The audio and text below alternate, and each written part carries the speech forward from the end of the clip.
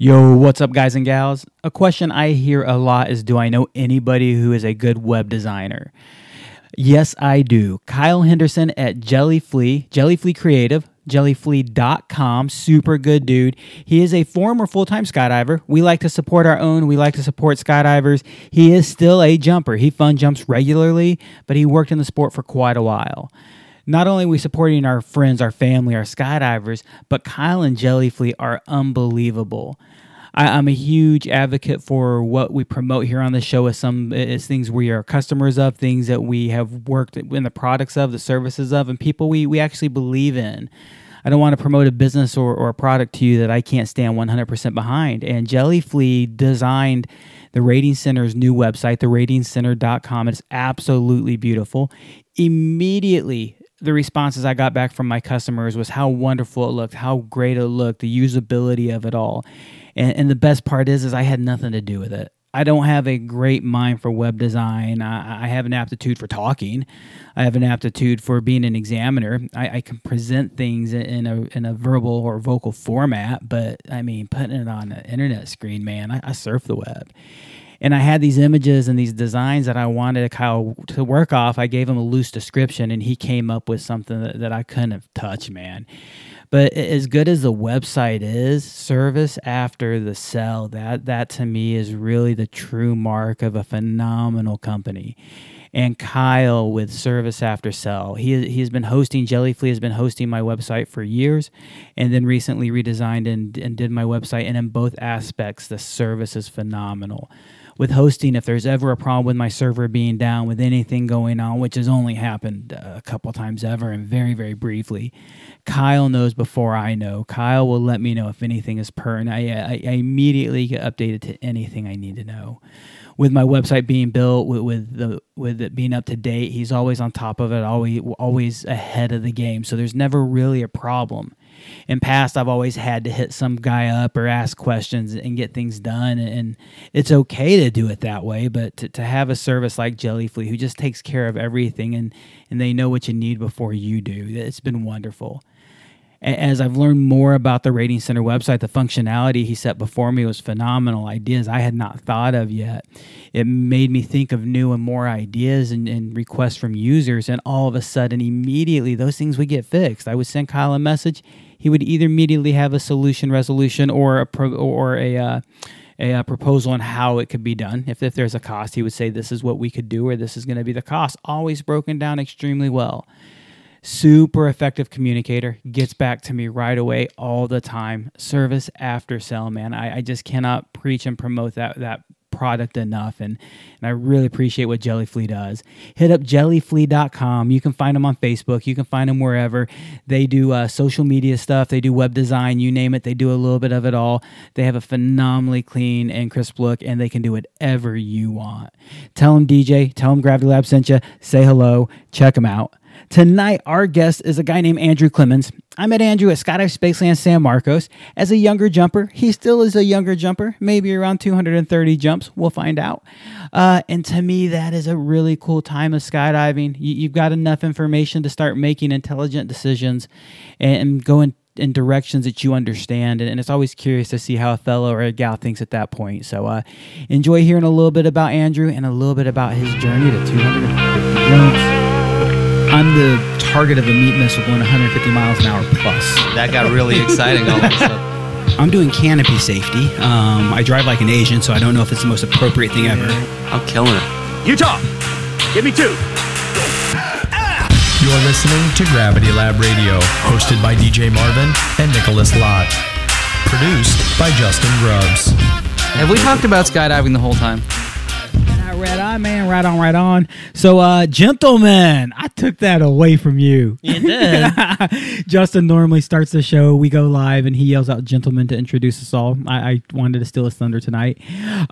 Andrew Clemens, how you doing, buddy? I'm doing fantastic. How are you doing? I'm doing good, man. Andrew Clemens, I first met you only a few months ago. Mm-hmm. I believe it was November, if I remember right. I was in San Marcos. You're a newer jumper. Mm-hmm. So I've actually met you very briefly in passing. It's as a matter of fact, I think you've been here for 40 minutes. Yep, just and about that's 40 the minutes. most solid time we spent together in our, and I think Yep. period. So, guys and gals, if you're listening tonight, you're going to get to know Andrew while I do. Obviously, I enjoyed the fella enough that I really thought he would be a good person to interview. Excuse me, sorry. And talk to. I'm going to put my phone on Do Not Disturb, otherwise it's going to keep doing that stupid thing. So I want to get to know you. The reason I wanted to bring you in right now is not just because you're an interesting person. Is we talked about this tonight already. You have how many sky jumps? 230. 230. Now, Justin, remember when you had 25 jumps, 50 jumps, and you're like, I wanna, and you knew what you wanted to do? Yeah. How often are people just wrong about that statement? All the time. Yeah, man. Now, regularly, you're right. So if you're at that little low number, that 25 to 50 jumps, man, you should be setting these goals. Don't be afraid to change them. It's good that you have goals, right or wrong, have some. But you're going to change because you just don't know what you don't know.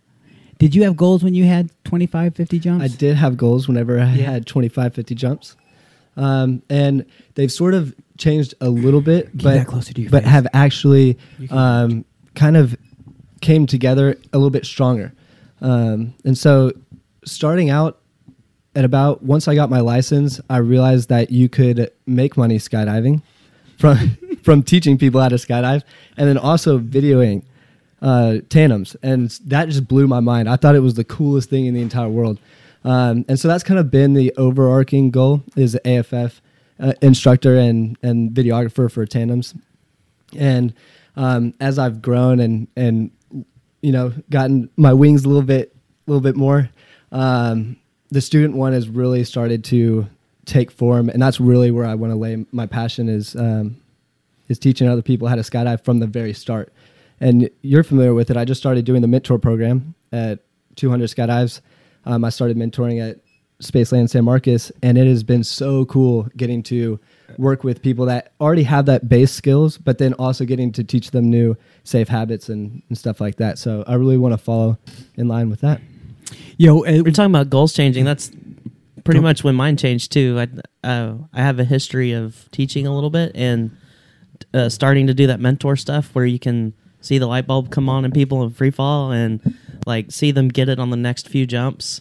That's just the coolest thing ever. That's really, cause I didn't really necessarily have a desire to get like my AFF instructor rating, but that definitely pushed me there. Like, oh man, I want to do this. I want to take somebody on their first jump. I want to get somebody their license.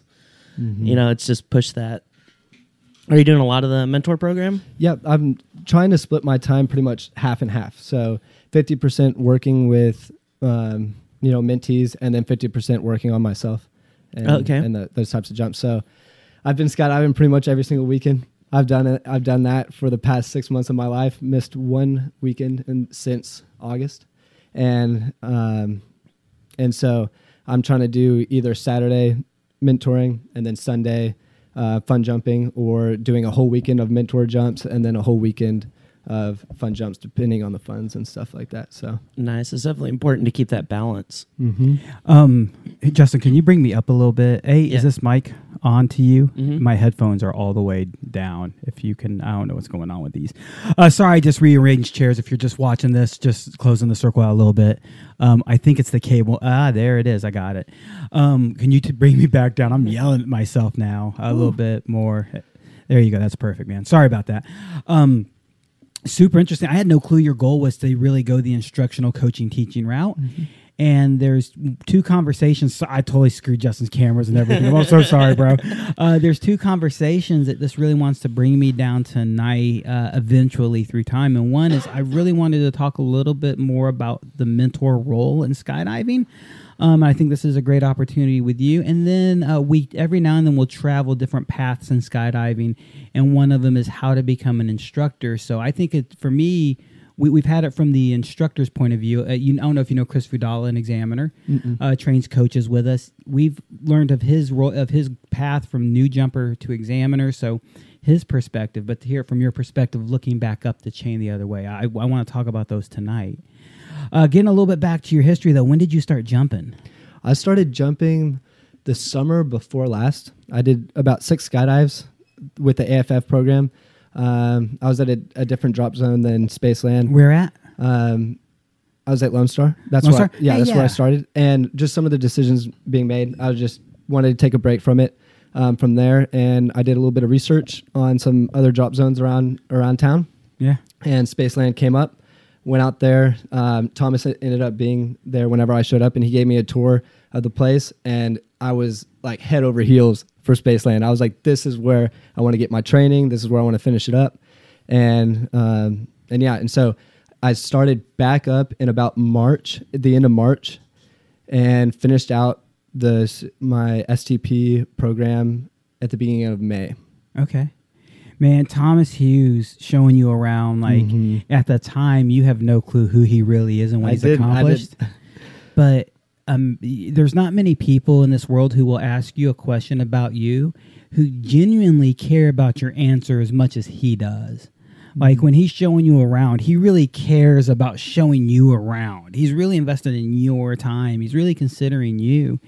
And it's just so amazing how a guy can do that in general, but then a guy with his accolades, because he could act, I wouldn't say it would be right, but he could act above that. Like, no, man, this is one of the best. And I think one of the reasons is he just gives a lot of fucks about a lot of people. So you started, eventually got through AFF. When was it you said you thought an instructor might be a path you want to go? So I was jumping with Griff. Griffin did a couple of my Griffin Kinney. So sorry. Did a couple of my STPs, and he kind of like showed me the light as far as like the rad side of skydiving. You know that there was, and so yeah, and then so we were jumping a lot like right as I got licensed, and I have a coaching background with wakeboarding from whenever I was in college. That was what I did on the side for my fun money there.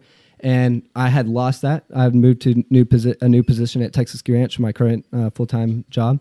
And that, that fulfillment of coaching somebody and seeing something that you teach somebody else and then they understand it and pick it up. I think that's a fulfilling deal. And so I was kind of missing that in a part of my life. And I found out that you can do that in skydiving. And so very soon after I got licensed and all that, I was had kind of that goal set of wanting to get there one day. I want to talk about the path for that goal, but let's go backwards to your job. You currently work where? At Texas Ski Ranch. At Texas Ski Ranch. And what is Texas Ski Ranch? It is a cable wakeboard park on steroids. Okay. Most cable wakeboard parks are, just the oval and the cable and then a shack where you check in. We were the third park in the United States to open up. And it's a complex. So we've got an event center, we've got a restaurant, we've got a boat dealership, a retail shop, and all this is on property underneath a big building. And we're currently expanding with a axe throwing house and a craft bar. And so we're pumped on all that. So that's where I work at. Man, that is. Let's drink and throw axes. Everybody says that right off the start. Yeah. It sounds like a good time, man. Yeah. I feel like a Lord of the Rings moment coming on. Get my little battle axe and start throwing it while even dwarfs around or something. Do you have to speak friend to enter? I'm not sure, but if we have Nick, we can throw dwarves around. That's 2 shows without your short. No, I'm sorry. I got to cuss at him every now and then. And at some point, you were a instructor? Yeah, I was a wakeboard coach and cable operator. Okay. As a wakeboard coach, you're teaching new people that have never been on the water. They could be 6 years old. They could be 50 years old. And so it would get interesting. And so a lot of these were like one-timers. They say first-timers, but they're really one-timers. Yes. Yes and no. Some of them progress into like multiple times. Some eventually become guys like you. To me, I think there's a similar parallel to tandem, not just tandem skydiving, AFF, general solo skydiving. A lot of guys do one jump and that's it. Some turn into people like us. How much training did you get to become a coach there? Quite a bit, but not the same as what you would do in skydiving. It was more of a structure on how you needed to coach, and then you needed to be able to look at particular issues with the person on how they were putting weight on their board and stuff, and be able to nitpick that section of deals. And then we had just an outline of what we had to follow to get somebody up in 3 tries or less. And so if you came wakeboarding, you'd get up in 3 tries or less if you came to the ski ranch. I actually will be in San Marcos from time to time throughout the year. At some point, planned on asking you this question, and I'll ask you this question now. Deal, but only if you're my coach. Okay. Like, will the bosses give you like, hey, I'm going to arrange the time ahead of time. My buddy's going to come in, but only if I'll actually work with him. Yeah, that'd be cool. Heck yeah, dude. No, I'm 100% interested. I've always wanted to try. I had a ski boat with my dad in Indiana. We could tow everything and anything behind it, including people on wakeboards, but none of us knew how to wakeboard. Mm-hmm. So, like, we got up on the wakeboard once or twice by accident and not quite sure what we did to get there. Yeah. And it was probably the worst possible way and technique, worked my ass off to do it. So I would like to learn, and I would like to give it a shot. Yeah. For sure, I'm interested, man. Yeah, let's go after it. Yeah, dude, this summer I'll hit you up sometime when I'm coming to town to give me a good excuse. Maybe I'll get Mr. Hughes to join us because he already knows what he's doing. Oh, he wants to come out too, so that'd be fun. He can go watch me eat shit all day long, dude. I'll eat shit. I don't mind about that, man, as long as that shit's water. Like, if it's real poo. Dude, it's gross. Water, but it hurts sometimes. Oh, yeah. I mean, it will hurt. Water can sting, man. I swoop ponds enough where I've not hit the water vertically, but where I'm across the water doing a trick, and you lay in for a Superman on the water, and you put your toes down just wrong. It sucks you in, and you belly flop on that water, cruising across those speeds. Woo, man! I'm sure you've had a nut slammer before in that water. Oh, a bunch of times. I laid down a Superman one day, and my nuts just ended up in my throat. It was not a happy day. You know exactly what I'm talking about. Oh, man. So sports specific, I guess, what you would call your coach training for that. There was all sports specific. There was no general sports psychology, general learning psychology to it. Mm-mm. Just like this is what this sport is about. Mm-hmm. Where you've gone through a coach course. I believe you did your coach course with Hank. Am I remembering this right? Okay, I did the skydiving coach course was with Hank. Yeah, and where we do a little bit of both. We do general sports psychology and sports stuff, and then sports-specific skydiving application to the knowledge you've learned. I like it because it cross-trains to other businesses. Definitely. I've had a buddy who is a kite surf instructor who said he takes what he learned in the coach course to his daily application of kite surf instruction. I have a couple martial arts instructor friends who've also said the same thing. I use my daily application of martial art instruction. I actually take some thought processes from coach's course. So I use it a lot for presentations at work too, and teaching others, teaching young engineers. Yeah. Like the primacy recency stuff, the whole part whole, like that applies to everything. It works really well. I'm a huge advocate of a well-run coach course. We're not the only ones. The Rating Center is what we do. Hey, man, check out theratingcenter.com. If you need a coach course at your drop zone, we'll travel to you. I have the hat on. Man, come on. Do I have any Rating Center? I do not have. There's a sticker on my refrigerator over yonder. There's something. No, give us a call. Anyways, the coach course, that sports psychology can translate to anything, including the business professional, and ultimately that's where Justin's world is.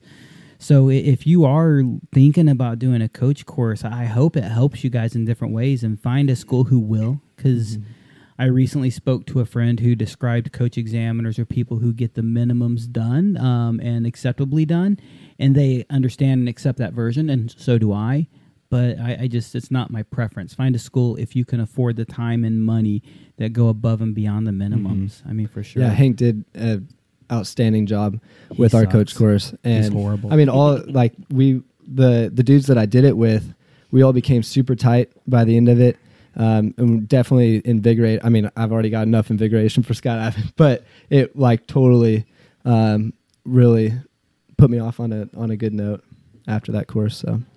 So you've now got a little bit of your coaching background, and I wanted to talk about your background in wakeboarding, because number one, it's going to translate physically to skydiving. Before we started, you talked about how skydiving in the sky becomes very natural and easy for you. You also said very humbly, if anybody thinks he was saying like, "Oh, I'm the shit," he said it just like that. He said, "I'm the shit, man. Y'all like Thomas My skills Hughes are solid, ain't got bro. Nothing on me."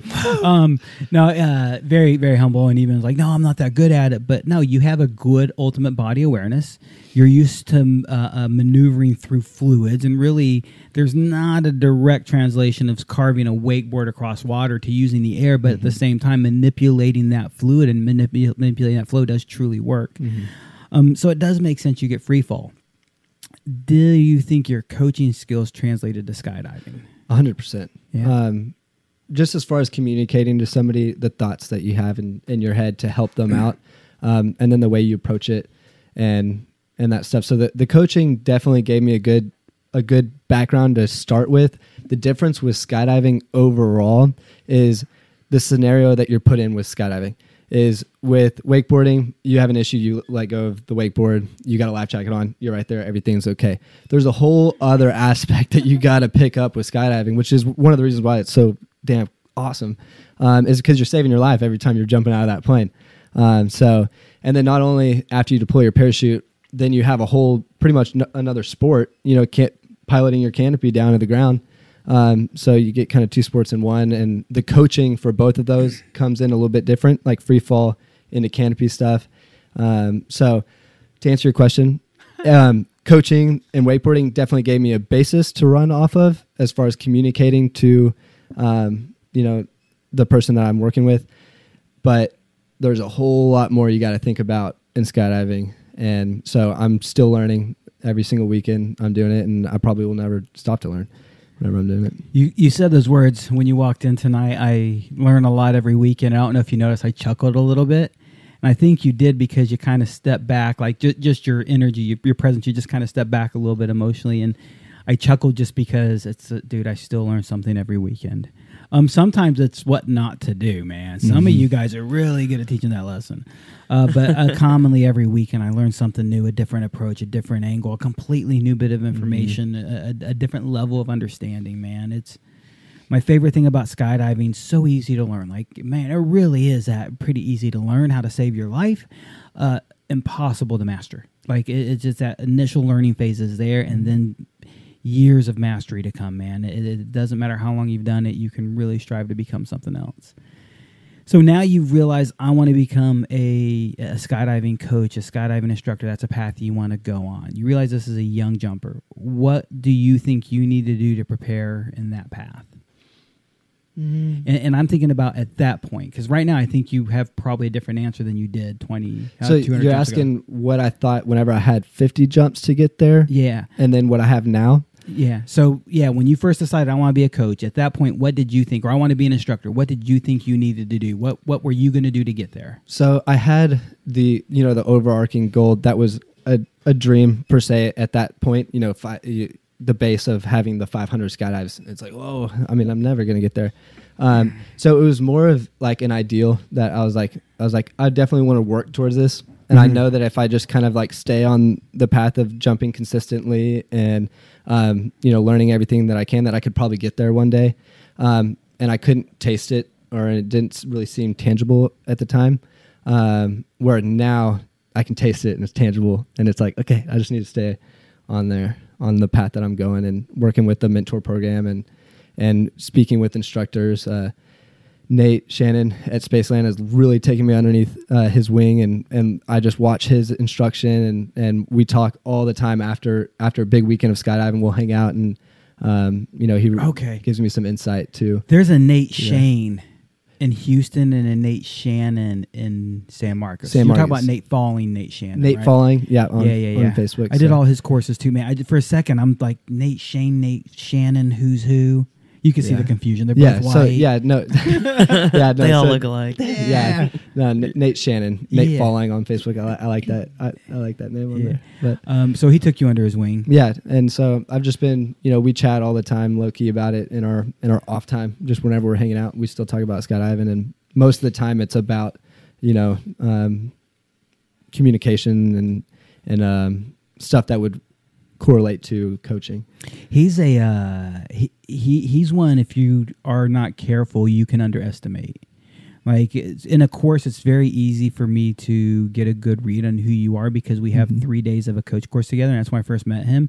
And very quickly, it was easy to see that guy is well thought out and can be very well spoken.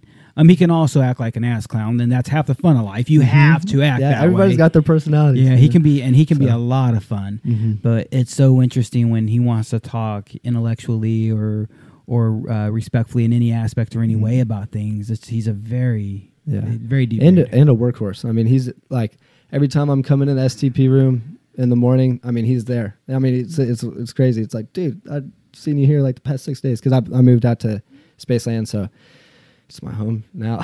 And so and then it's his home too. So, I got my job Monday through Friday, and then so I'm coming in and I see him at work, and he's always there.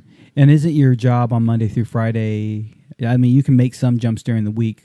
In the morning. In the morning. So my schedule is 10 to 6, which is awesome. Right now, just with the weather and stuff, I haven't really been able to sneak any in. But sometimes I can get on a morning load before work, and it's awesome. And it's been many years since I got to jump before I went to my normal job that wasn't skydiving. But I do remember starting a day with a skydive and going to work the There's rest of the day. nothing like it. It's energizing, man. It's funny. It's funny walking through the door because like I've got this big old smile on my face, which I think you should have a smile on your face all the time because it's just a good way to live.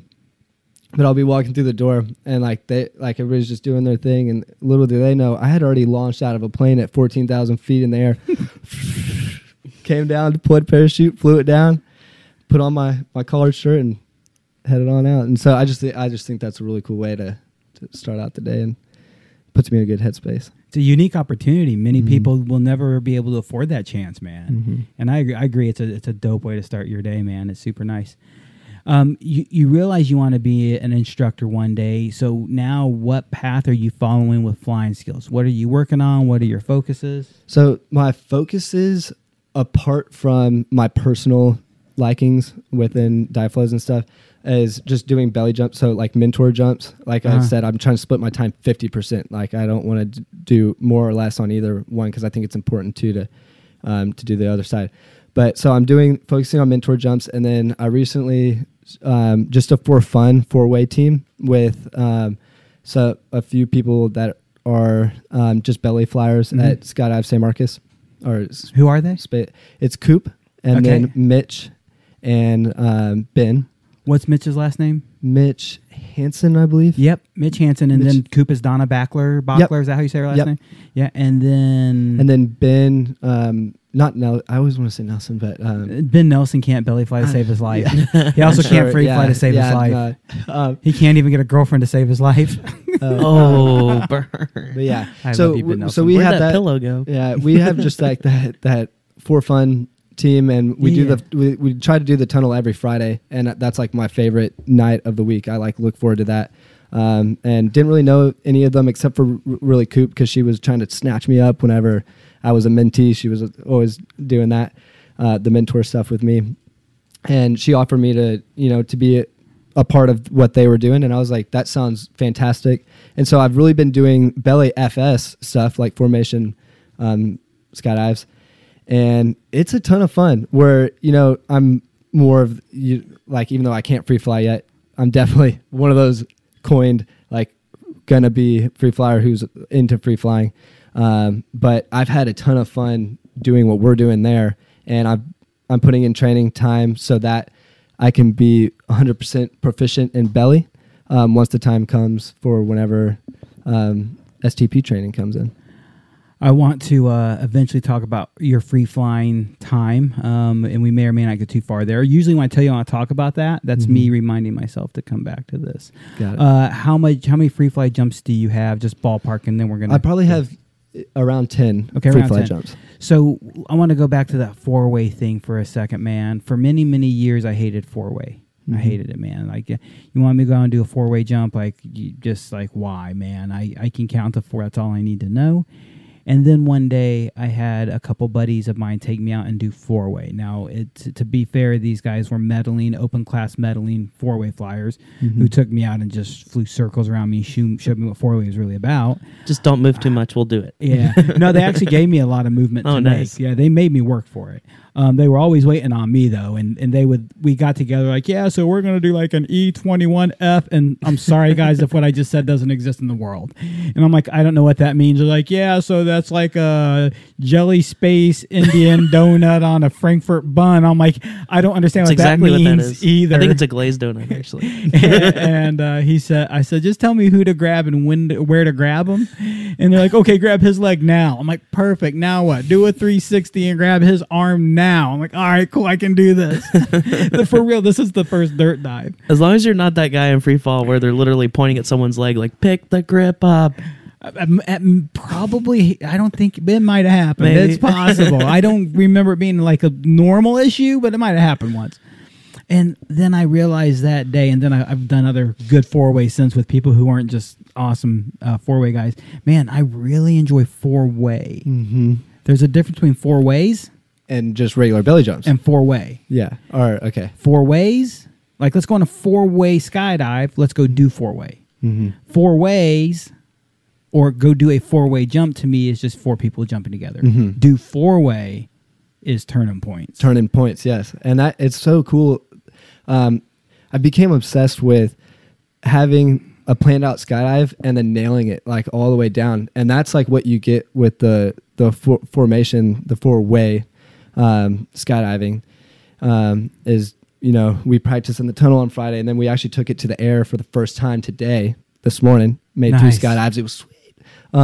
And yeah, so we like the exit, you know, doing it, the exit, turning the points, hearing the ditto for break off, then breaking off, deploying, seeing all the homies, having good parachutes. That's a good time. And so I like having that miniature goal that you can obtain in a skydive and nail it with 3 other people.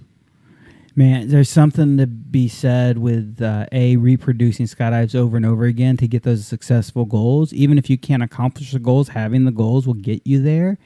But also, there's not a lot of like, let's figure out the fall rate together. We know how we fly together. We know how we jump together. Mm-hmm. We don't have to engineer flying together. We just engineer how to fly together better. Mm-hmm. So I think there's a lot to be said for four-way. And Justin, really, I think you're the experienced four-way guy in the room.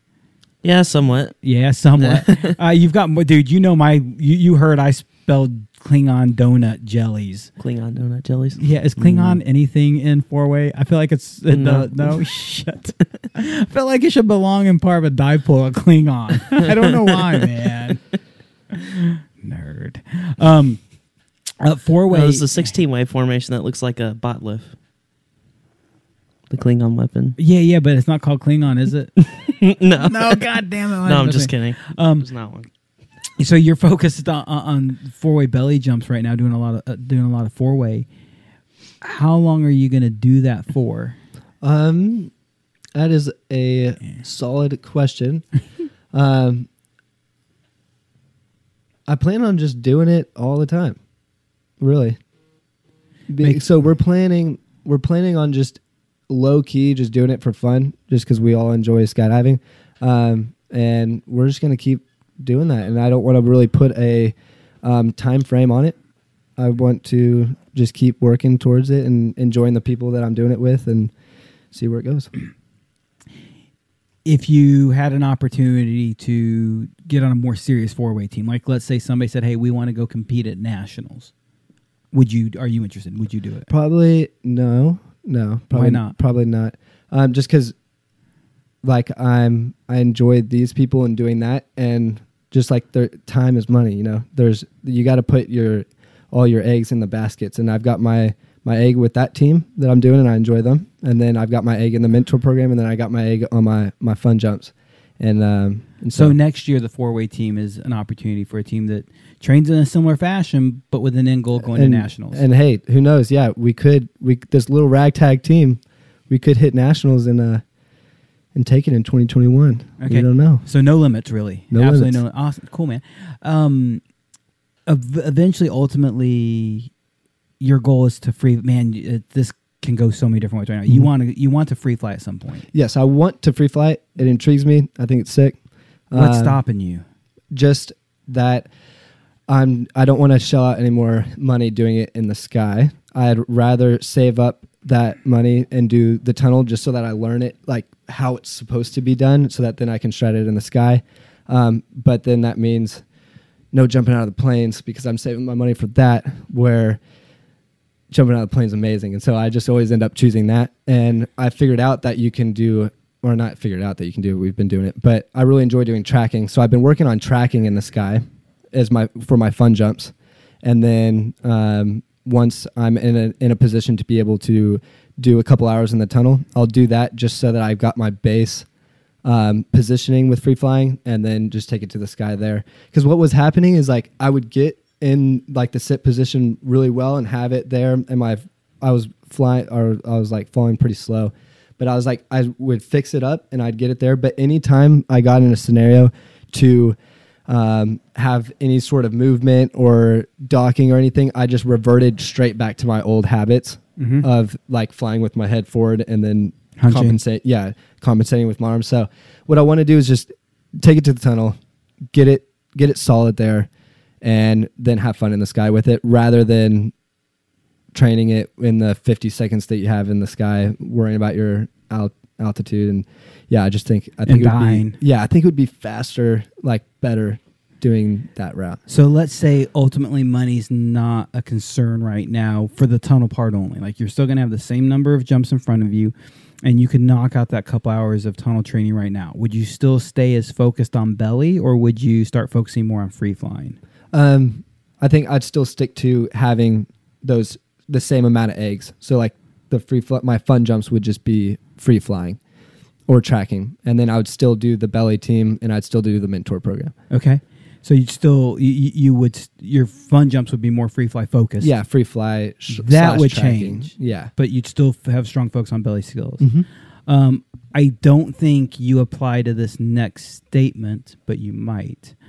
What's a good way to suck at a lot of things? Do them all at once. Mm-hmm. Now, it's very easy to get overloaded, but I think you're doing something wise. If you go out tomorrow for a full day of fun jumping, what kind of jumps are you doing tomorrow? Tomorrow, I would probably... I love the tracking. Is just it's so intriguing to me. So if you were out for a full day of jumping today, what would you have done? Full day. If I did a full day of jumping today, yeah, I would have done. I did do a track jump early in the morning, and then we did the focused on the team the team stuff once everybody got there. Okay. So, and what it sounds like to me is you're picking a skill set for a day. Like today, I'm doing 4-way. Today, I'm mentoring. Today, I'm that is the idea. Yeah. I just had the opportunity to sneak on that one. So. Yeah, for sure. That's got to happen. It got to get launched. And that's where I think you didn't apply to that statement, and you don't, man, because so many guys want to do what you do, and that's get good at all these different skill sets. So on one jump, I'm going to free fly. On the next jump, I'm going to do a 4-way belly. On the next jump, and you're shaking your head no. Why? I think there's something with like having that plan, trying it, and then if you didn't do it, try it again. Get it until you can do it so that you understand it. And then the next time, say you take a week off, then you do the mentor program on Saturday, and then you're fun jumping on Sunday. Boom. You did those 3 jumps the weekend before working on that particular skill. Well, then you're going to be able to nail it. You should be able to nail it then on Sunday whenever you're fun jumping with your friends again, rather than like messing up the week before and then, okay, we're going to try it again, and then messing up the next week and then messing up. It's like, let's learn it. Let's stick to the plan and go out this Sunday, do a really shitty job on a skill set, walk away with that muscle memory to try it again next week, or fix it right away. Once you get it, walk away with that good memory or immediately reinforce it. And that's what we're talking about, immediate fix and immediate reinforcement. If you're going to go out and learn multiple disciplines, man, focus on a discipline. I would really recommend a weekend when possible, but that's not always possible. For you, for example, giving back is a big part of what you do in that mentor program. God bless you and thank you. You dedicate a lot of time and effort to. So I love it. And if you guys and gals are out there trying to become a multifaceted skydiver, by all means, I encourage it. I call them bi-flyers. I can fly both ways. Man, I guess it's like now it's non-binary flying because you can fly in so many ways, man. But really focus on a skill set, at least for a day, if not for a weekend. Otherwise, you're going to suck at everything, man. It really is. Careful. One of the things that you've said is you're going to remain focused on belly flying. How soon do you want to get your coach rating, or your AFF rating? Right whenever I have the requirements. Just what's the requirements for an AFF rating? It's the 500 jumps. Timeout. What's the requirements for a tandem rating? 3 years in the sport. And 500 jumps under a ram air parachute. So if you never jump around, you'll count all your jumps.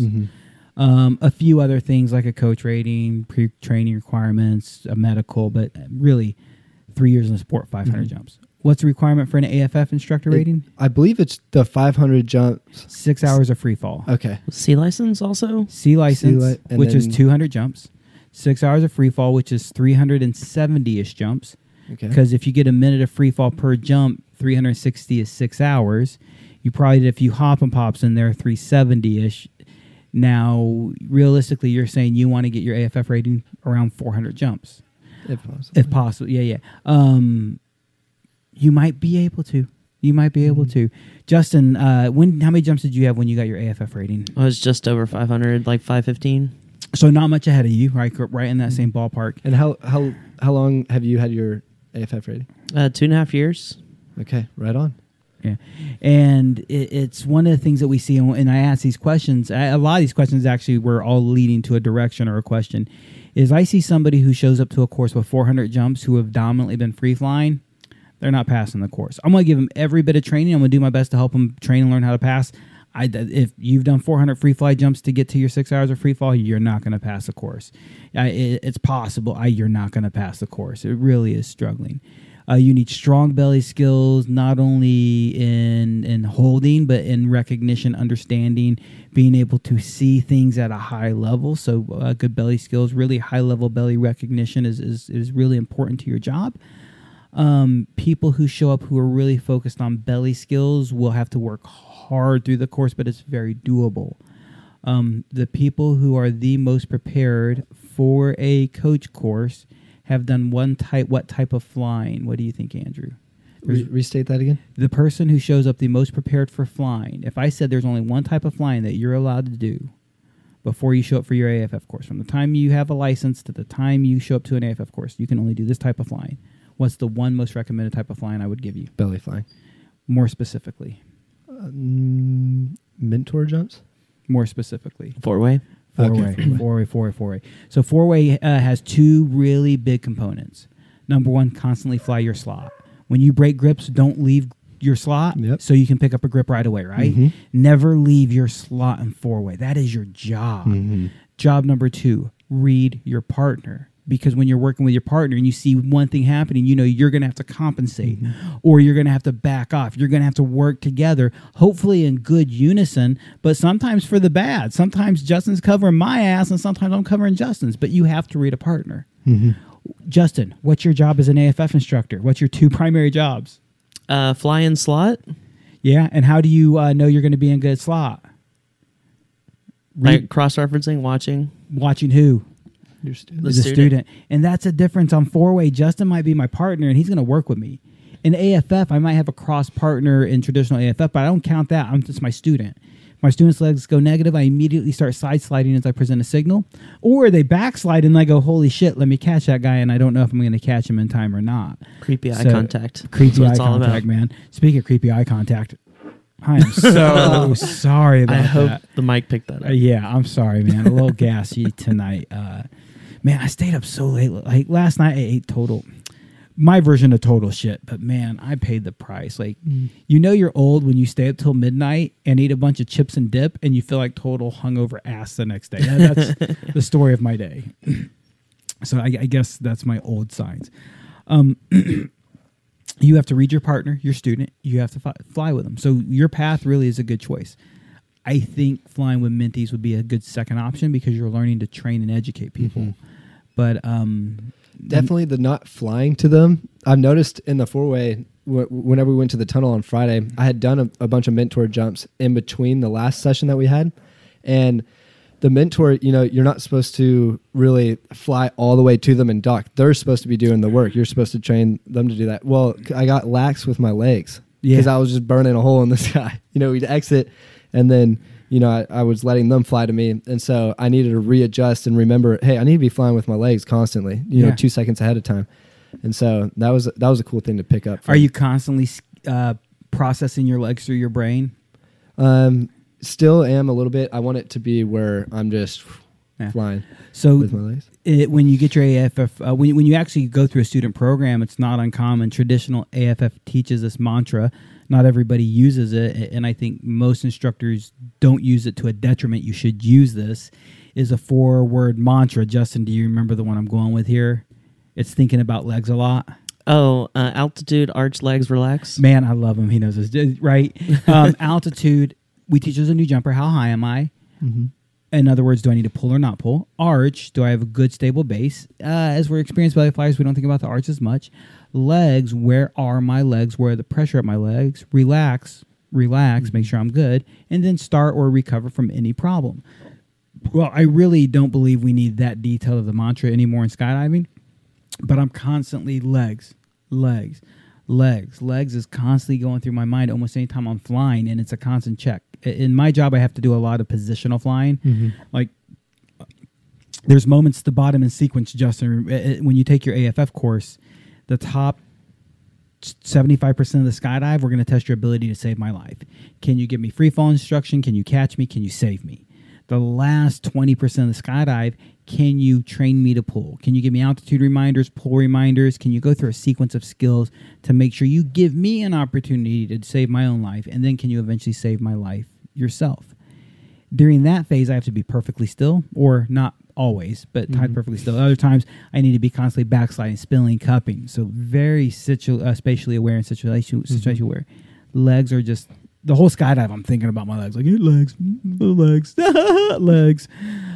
So it's something you'll never, I think... It'll always kind of be in the back of your head. Yeah, how much does it still hit your head? Oh, 100% of the time. Yeah, and it kind of goes back to 4-way too, right? You have to, in order to be efficient and do those points as fast as possible, you have to constantly be pressing inside. And if everybody's pressing inside, the movements are super small. So it's all about like having that awareness and always driving into your slot. Mm-hmm. I think I wanted to elaborate on that a little bit more with 4-way. What helped me a lot is training exits from the outside of the plane. So like taking newer mentees, for example, would also help you prepare for that. But if you don't have the 4-way skill set to be able to launch a chunk and compensate for somebody coming out wonky, like as a tail or an outside center, that really gives you the strength and the ability, because you're the anchor. You're driving up the hill and fixing the people coming out of the plane. They can't do very much because they'll just slide down the hill and pancake the whole thing. So doing that and then taking like younger mentees and really having to compensate on the hill it really trains you and like gets you ready for that as well. Because if you can fix them out of the door, you're going to have a lot more opportunity for them to learn and most likely be in your slot much tighter and closer than you would be otherwise. Man, you do so much, dude. It's good to hear you talking about this shit, because it's so easy for me to always remember you as the guy who's in the mentor program, or the guy who just got his license, or the guy who brought, like, hey, your boss brought you out, your homeboy's boss, what the fuck, you're a new jumper, or you're whoever. And to hear the knowledge you've gained over the years, it's pretty cool, man. It helps that I just taught the class last Sunday, so it's kind of fresh. You're super fresh, man. Yeah, it's fun to hide in the back of those classes when you guys teach. Yeah, it's always awkward because at some point the students meet me, but I never get to meet them because I'm introduced in passing. Then I saw somebody from your class later on, and I introduced myself. Hey, I'm DJ. Oh, no, we already met. I'm like, we have? Like, yeah, when did we? Oh, I was in the class with Justin. I'm like, oh, we didn't meet. You were just told what my name is. I still don't know yours. Could you introduce me? Like, please. I don't mind, but like, please tell me your name. I've actually had to dig people's names. I actually had to do it with somebody from your class. I had to dig their name out. Yeah. Yeah, it was like, they were super nice. They were super excited. But I was like, that was a good class. Yeah, I just want to be able to call you Andrew. What's your name, Andrew? So anyways, you focused on these belly skills. You want to do it somewhere around that 400 or 500 jump mark. Are you, you said tunnel time, you want to save that for when you want to learn to free fly. If you could go into the tunnel to practice AFF instruction, what do you think the best thing to practice in there would be? I actually didn't ever think about that. Yeah. That's a pretty cool thought. So your question is, what would be... What skill set should I work on when flying in the tunnel? For my AFF rating. So the most common skill sets worked on in there, I don't necessarily agree are the best skill sets in there. People will work on rollovers and spin stops. Okay. So they're just like what they sound, like a student spinning and you got to stop them from spinning. A student's rolling over and you got to catch them on their back and roll them back over. And honestly, rolling somebody over is not that hard in free fall. Stopping somebody from spinning is not that hard in free fall. It really isn't. What's the hard part of rolling somebody over, stopping them from spinning, Justin? Chase that motherfucker down. Yeah, and there's not much catching you can do in the tunnel. You know, if you and I got in the tunnel away from each other, the furthest I can get away from you is only a few feet. Right? I mean, they've got that giant. Have you seen the video of the tunnel in Dubai flying right now? Holy shit, that's insane. 32-footer, man. Imagine, you could almost do a full-blown like spin stop recovery on that one. Oh, for sure, dude. There's a buddy of mine posted a video of him and his group doing 4-way VFS in it. And they rented out the other half of the tunnel to a buddy who wanted to do dynamic. So there's these Dubai yeah, man, they're fucking doing 4-way VFS, cool. but they're just like flying dynamic over on the side. That's crazy. Yeah, from one view it I looks like haven't he's seen that. flying around him, but you know he's not because he's going through him at moments. So it's fucking, dude, that tunnel is nuts. That's sick. You could kill yourself in that tunnel. Man, imagine You could this- definitely build up enough speed and dynamic. Yeah. that's for yeah, you could hit that wall. Man, you could. Oh my God, that tunnel's got to be able to hurt. So, yeah, a lot of people would do that, but I really would highly suggest any skills that are tuned to 4-way flying. Number one, a lot of strong side sliding drills. If you can learn to side slide your ass off, you're gold. Thomas Hughes is one of the few people I know who can side slide like a boss. There was on my 200 jump. We all went on a track launch, and there in the video you can actually see it on my Instagram. So he's tracking like straight normally, and then he starts side sliding and keeping up in a side slide tracking like that, and then he goes on to his feet. So he's tracking on his feet with all of us, and he got there by going into a side slide. You know, he transitioned. Yeah, he just 180 through that. Yeah, Yeah, and it was so cool to see how hard you can actually cook in a side slide if you got you it can down. get moving, man. Yeah. It's something years ago I started practicing. I wanted to do 360s on tracking jumps, like get above the leader, do a 360 while he's tracking and stay with the group. And so it started with tracking and then just like canting 45 degrees and seeing how long I could stay there. Eventually I got to side sliding, and I never can freeze the 180. I can never stay feet first and stay good speed. But essentially you drive, side slide, backslide, side slide, drive, do a 360 over the top. And in that process, that I've been on tracking jumps and DQs yelled at me when we land. Motherfuckers, that you side sliding. I'm like, well, you guys got to go faster. I mean, you can definitely track faster than I can side slide for sure, but I can side slide pretty quick. So get those sides. Like imagine a student backsliding. I can backslide faster than you can side slide. Bet money on it right now. But if you practice that skill, I don't bet money on it. Thomas Hughes can side slide as fast as I can backslide. I've actually tested Thomas Hughes' AFF instructional skills out. So, I mean, I know where his limits are. He can side slide as fast as I can backslide. Man, imagine a student backslides as fast as you imagine some of the backsliding you've done from a formation. There's no way anybody's staying with that, right? Imagine that student backslides out of your grip, or you side slide with it, give them a signal, and just dock whenever you're ready. So go in the tunnel, drill side slide skills big time. Go in the tunnel and do King of the Hill drills. King of the Hill, do you know what that drill is? You're going to have it two ways. When I say you're going to have it two ways, way number one, you're going to be the flyer in the middle. I'm going to, as a coach, grab you in a side body, and I'm going to try to move you around the tunnel. I'm going to try to move you sideways, forward, backwards, anywhere I want, and you can't let me move you anywhere in the tunnel. Your job is to hold that position. I've always heard it called stability drills. Stability drills, yeah. At King of the Hill, there's a bunch of different ways people have called it, and some are called different. The other stability drill or King of the Hill drill is you become the instructor. You fly on my side. I am going to try to fly out of position, and you hold me in position. So now I'm in the middle of the tunnel. You're on a side body on me, and I'm going to try to track into the wall.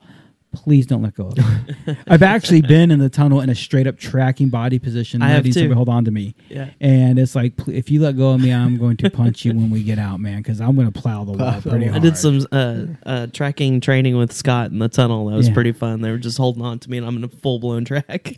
I've got a picture of me in the tunnel. I put my face right up to the camera, and then tracked as hard as I could. And I forget who it was. They took a bunch of pictures of me face first in the fucking iFly camera. Probably broke the poor system, man. So definitely working those skills, King of the Hill stability drills and side slide drills, presenting signal drills. Mm-hmm. Every time you present a signal, think about you got to give me a legs out. What do you do with your hand? You reach out. Mm-hmm. When you reach out, what are you going to do in the sky? You got to compensate with your legs. Now, otherwise you backslide, right? So your arm goes out, your legs go out. Now what happened to your fall rate? It slows down a little bit. So now you have to arch more. I regularly in an AFF course get somebody to give me a legs out drill or signal. They back out of the picture and it fucks them for the next sequence. People can give me the signal and stay there. When the next problem happens, like, yeah, fuck you, I'll give you another signal, buddy. So definitely That's funny. It's like follow your own advice. Put your legs out.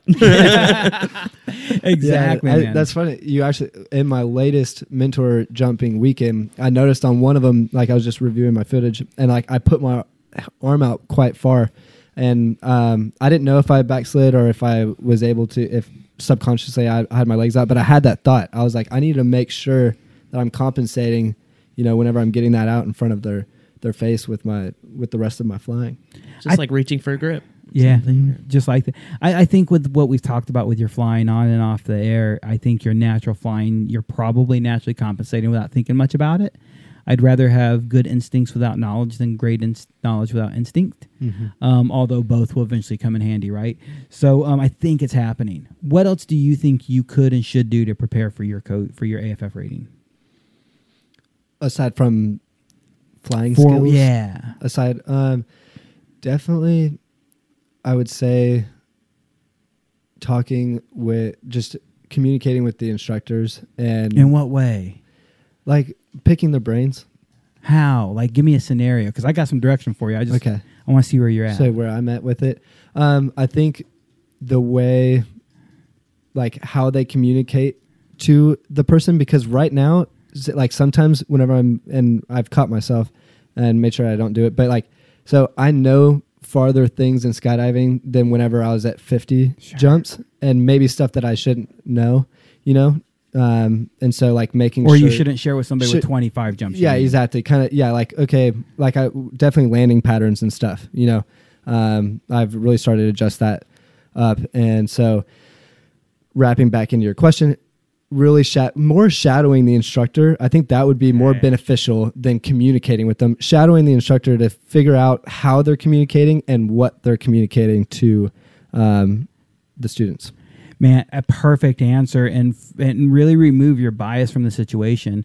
For example, we'll just use Nate Shannon as the person, because you do look up to him. You do think well, and so do I. I think very well of Nate.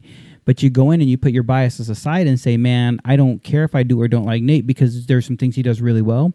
There's some things he can improve on, whether it's situationally to the person or whether it's just in general. Same for me, same for Nick or anybody. Conversely, put my bias aside, because some people I can't stand as human beings. Dude, they're still good instructors. I can think of a couple people over my life and time that I just don't prefer to hang out with or be around, but as an instructor, I think they do a good job, and I'll watch them. Conversely, there's some people who are shit-ass professional skydivers, and I don't want to ever work with them again, but they're my homies. Put your bias aside and watch them. So one of the things you have to do in the AFF course is fly. What's the other thing you have to do? Teach. Coach. Exactly, man. And the coaching can be very overwhelming, and it can be very stressful. Which one of the two is easiest to prepare for? Actually, the teaching. Yeah, the teaching, coaching. Yeah, coach, say, I'm with you. So making sure you're prepared for that, then you can focus on your flying skills more than anything else.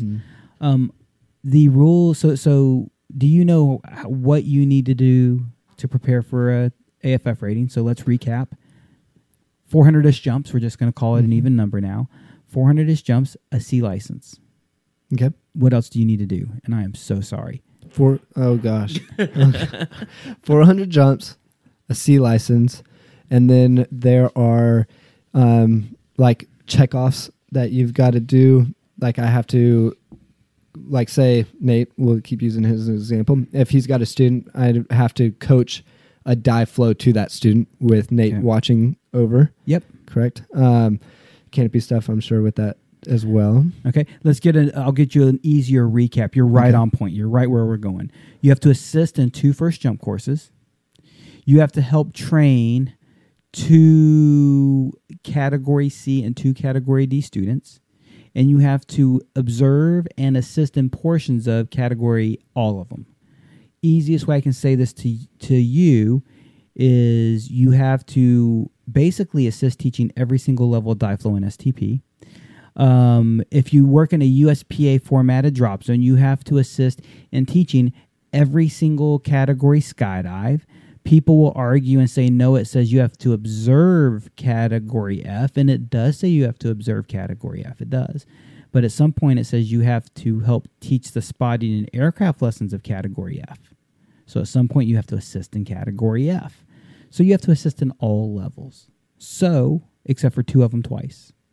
You have to assist all levels, 2 of them twice. How many times are you going to assist in teaching these before your course? Not asking what the rules are, asking what you would do. Oh, what I would do? Yeah. Hopefully more than that. I mean, yes, not gonna, because I'm there. I'm there all the time. So, you know, in my personal downtime, you know, I could run over there and check that out, because the preparedness is definitely, it's more like if you're prepared for something and you put in the time and effort, it's just a better experience overall. So bare minimum to get in the course, yeah, that would be great, but there should be over that. If you go into a course with the minimums, you're going to take minimum away. Mm-hmm. If you go in with more than that, you're going to take more than that away. Yeah, man. So all the levels once. We're just going to truncate the statement of that. You got to help all the levels once. Man, I highly recommend observe it one time, then assist them all a second time. That means you've participated twice now. The first one, just to see, that doesn't count at all. Yeah, just sit back and take it all in. Second one, now you know what you're doing. Call out that as a practice. Don't use that one either. The third time through, now you're actually getting to do the skill sets you've learned. Now that's the one you count for your sign-offs. And if you're smart, you'll do a 4th time through and polish everything. If you could assist in every level 4 times before you showed up to a course, the stress that would take off of you is tremendous. I like that. Yeah. Now, Justin, I help me if I'm wrong here, but I don't remember. It's been 2.5 years. You did above and beyond the average in a lot of the places, not all the places. You had time restraints. Yeah. How much of a difference did it make on the ones you did a lot of? Oh, it made a huge difference. I basically just camped out in the STP area and tried to help out as much as I could. The lower level ones are a little bit tougher to get, just because it depends on which students come in and when. But even if I was out mentoring, I always had it in the back of my mind, you know, if I'm in between jumps or my mentor's done for the day, I'm just going to go sit and watch debriefs and watch ground training and corrective retraining and all that. And that way you're not learning the dive flows, you're learning how to teach it and how to say things in different ways for different people. Like you were saying earlier, you know, it kind of depends with coaching, you know, you've done in the past, it depends on the student as to how you present the information, right? Because people take in information all different ways. Totally. It's just doing it over and over again. Different instructors, different students. I mean, you all make the point. So I think your goal and your direction there is super strong. It's a super good place. There's one highly neglected skill set in preparing for an AFF course, and it's the last one I want to touch on. Okay. What is it? It's the most highly neglected skill set, I think, in skydiving in general. So we've gone over the free fall. Sure. Being able to fly. Yeah. We've gone over the coaching communication aspect of it. And so we're trying to find this third one. Yeah. Okay. It's the most neglected skill set in skydiving in general. Now, that's a hard... Go ahead. Oh, no, carry on. So it might be a hard statement for you to grasp. It's the most neglected skill set in skydiving in general, because I don't think in our communities the skill set is as neglected. Is it gear maintenance? Not necessarily. Okay. We definitely have riggers and professionals to help us with that. Not gear maintenance, but like the safe habits all that go in with the gear and all that stuff. No, it's something that typically we do learn. That one. I'll shoot it out there. Yeah, no, it's worth it. Okay. And one thing, in a good coach course, you should learn how to do a good gear check. The the gear check we teach at the Rating Center isn't going to tell you everything that is wrong, but it's going to teach you how to find anything that is not right. When I'm looking for gear, I'm not looking for mistakes. I'm looking for proper. And if you're out there looking for what's wrong in a gear check, you'll never find it all. If you're looking for what is right, you will find it. Bias expectations and gear biases. In skydiving and tandem skydiving, we regularly see what's called the 3-ring flip through, where the small or the medium ring or the bottom ring of the riser flips through the base ring on your harness in such a way that it's inverted. When that happens, it overloads the riser, and the 3-ring system can blow apart on opening and have a riser failure. It happens actually more regularly in tandem skydiving than you would guess. That is always preventable as far as inspection. If you can catch it on inspection, it is a very obvious and very easy inspectable item, but yet people look past it all the time because they're just looking for what's wrong. If they looked for what was right, it stands out like day. I think you can train that in an AFF course very easily.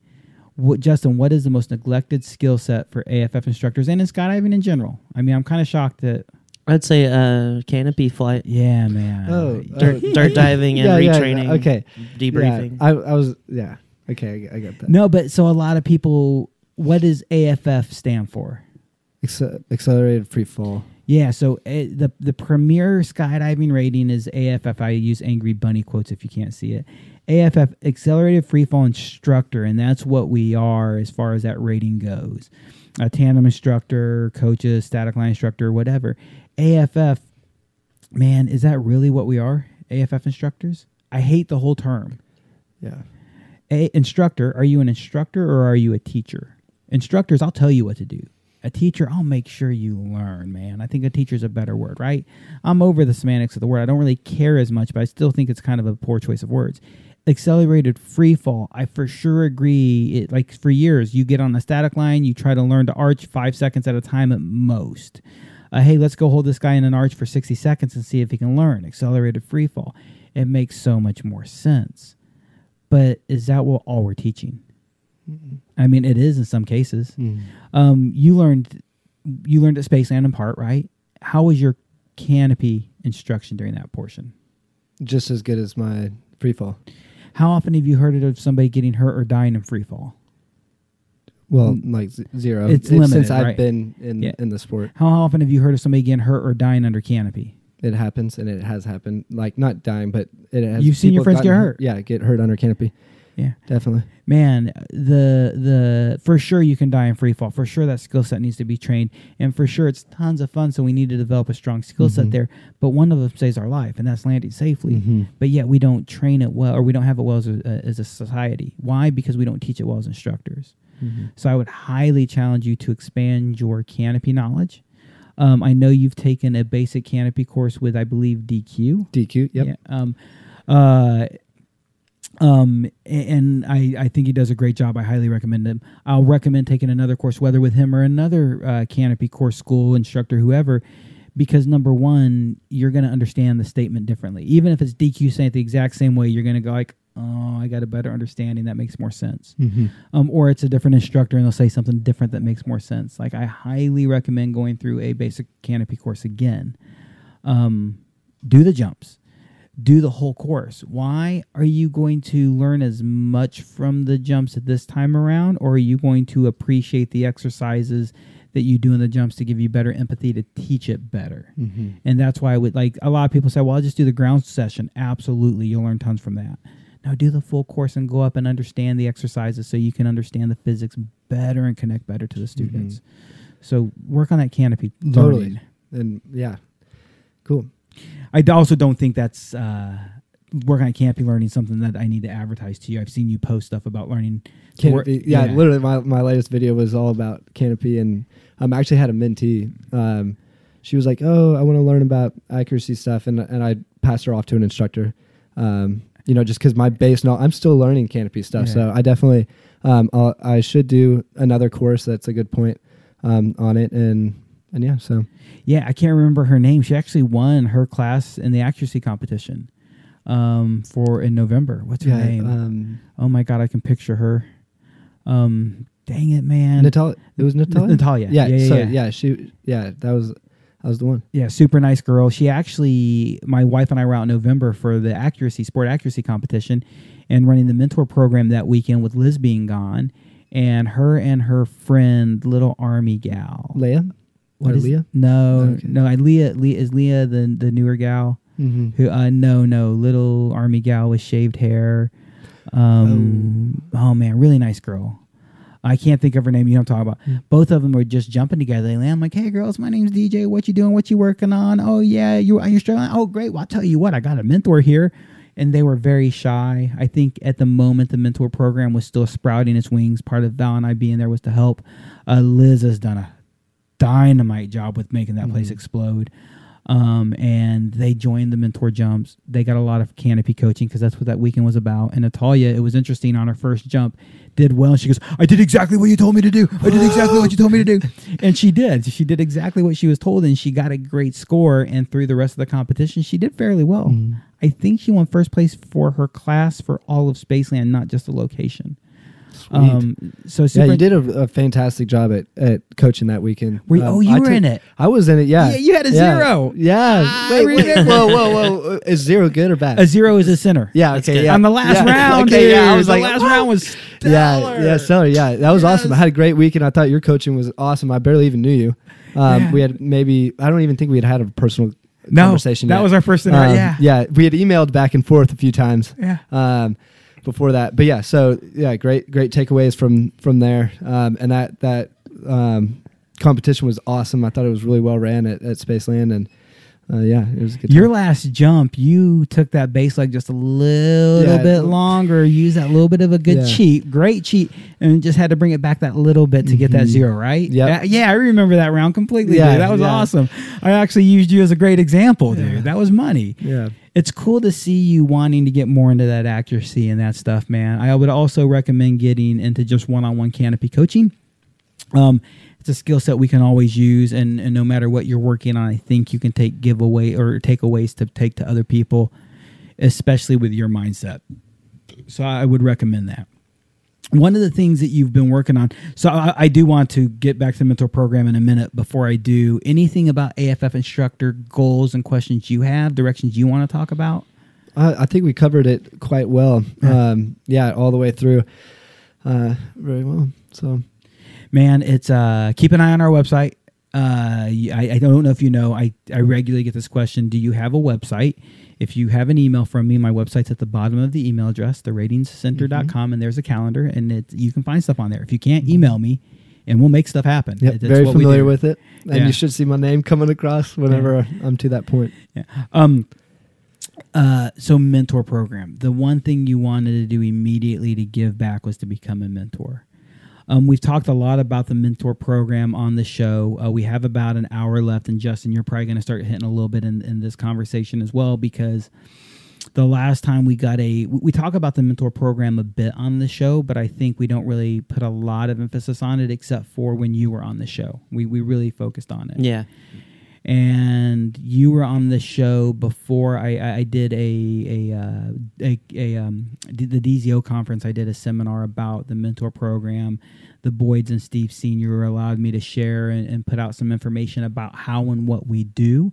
And I've continued to share that information with other DZs, although not all of them are running with it. Because of that, I think I have a little bit more open space. I know what I can and can't talk about. There's certain things within the company we hold to ourselves, right? So I want to kind of draw that conversation again. I definitely want you to join in, because you've been involved in the mentor program for how long? Oh man. More than 2.5 years. Yeah, maybe almost 4 years now. I think I just had my 5-year Skyversary the other day. happy. Yeah, that's right. I Yeah. saw you post that. You did your first tandem with, who did I see that Chris was? Brewer. Oh my God, dude. You know Brewer's joined the Rating Center team. Oh yeah. Yeah, he is doing canopy courses up in Dallas. We're doing a couple small ones real quickly, and then we'll be back to full-blown canopy courses up there. And he is working on his coach examiner rating, and hopefully within a year we'll have that done. So he is. And I also just realized Heath was flying the plane when No shot. on my first tandem. Yeah. Dude, man, congratulations, happy anniversary, 5 years. Yeah. That is, I think, the first, to me, the 1 year anniversary is the first big landmark. The 5 year is the first real landmark. The 10 is the first substantial. Because the 1 year is like, hey, you made it a year, and it is super cool. 5 years, fuck yeah, dude. Yeah. The mentor program, you've been involved for how many weeks now? just about a month. A month, so I'd say Yeah. 4 to 6. Or maybe not even a month, but yeah. Yeah.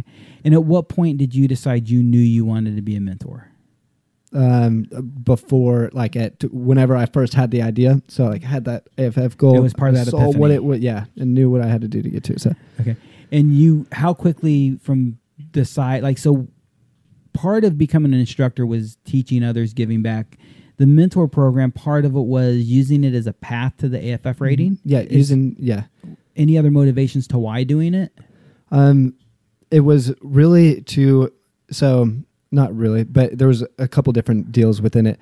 But the safe habits, like coaching. So if we're able to spread safe habits to the newer jumpers, it keeps all of us safe within it. And so I just thought that was a really cool aspect, because I love action sports and I love getting launched out of the plane, but I also get freaked out sometimes. I've had, somebody exit 2 seconds after me on a 60 mile an hour ground speed, and Those are fun. Oh yeah. And it's like deploy parachute and I see this guy hauling ass right next to me. When did we become a 5-way? Yeah. So like, and so I want to keep it, and spread, a positive aura throughout it. And the instructors do a great firsthand job at that at Spaceland San Marcos with the jumps 1 through 25.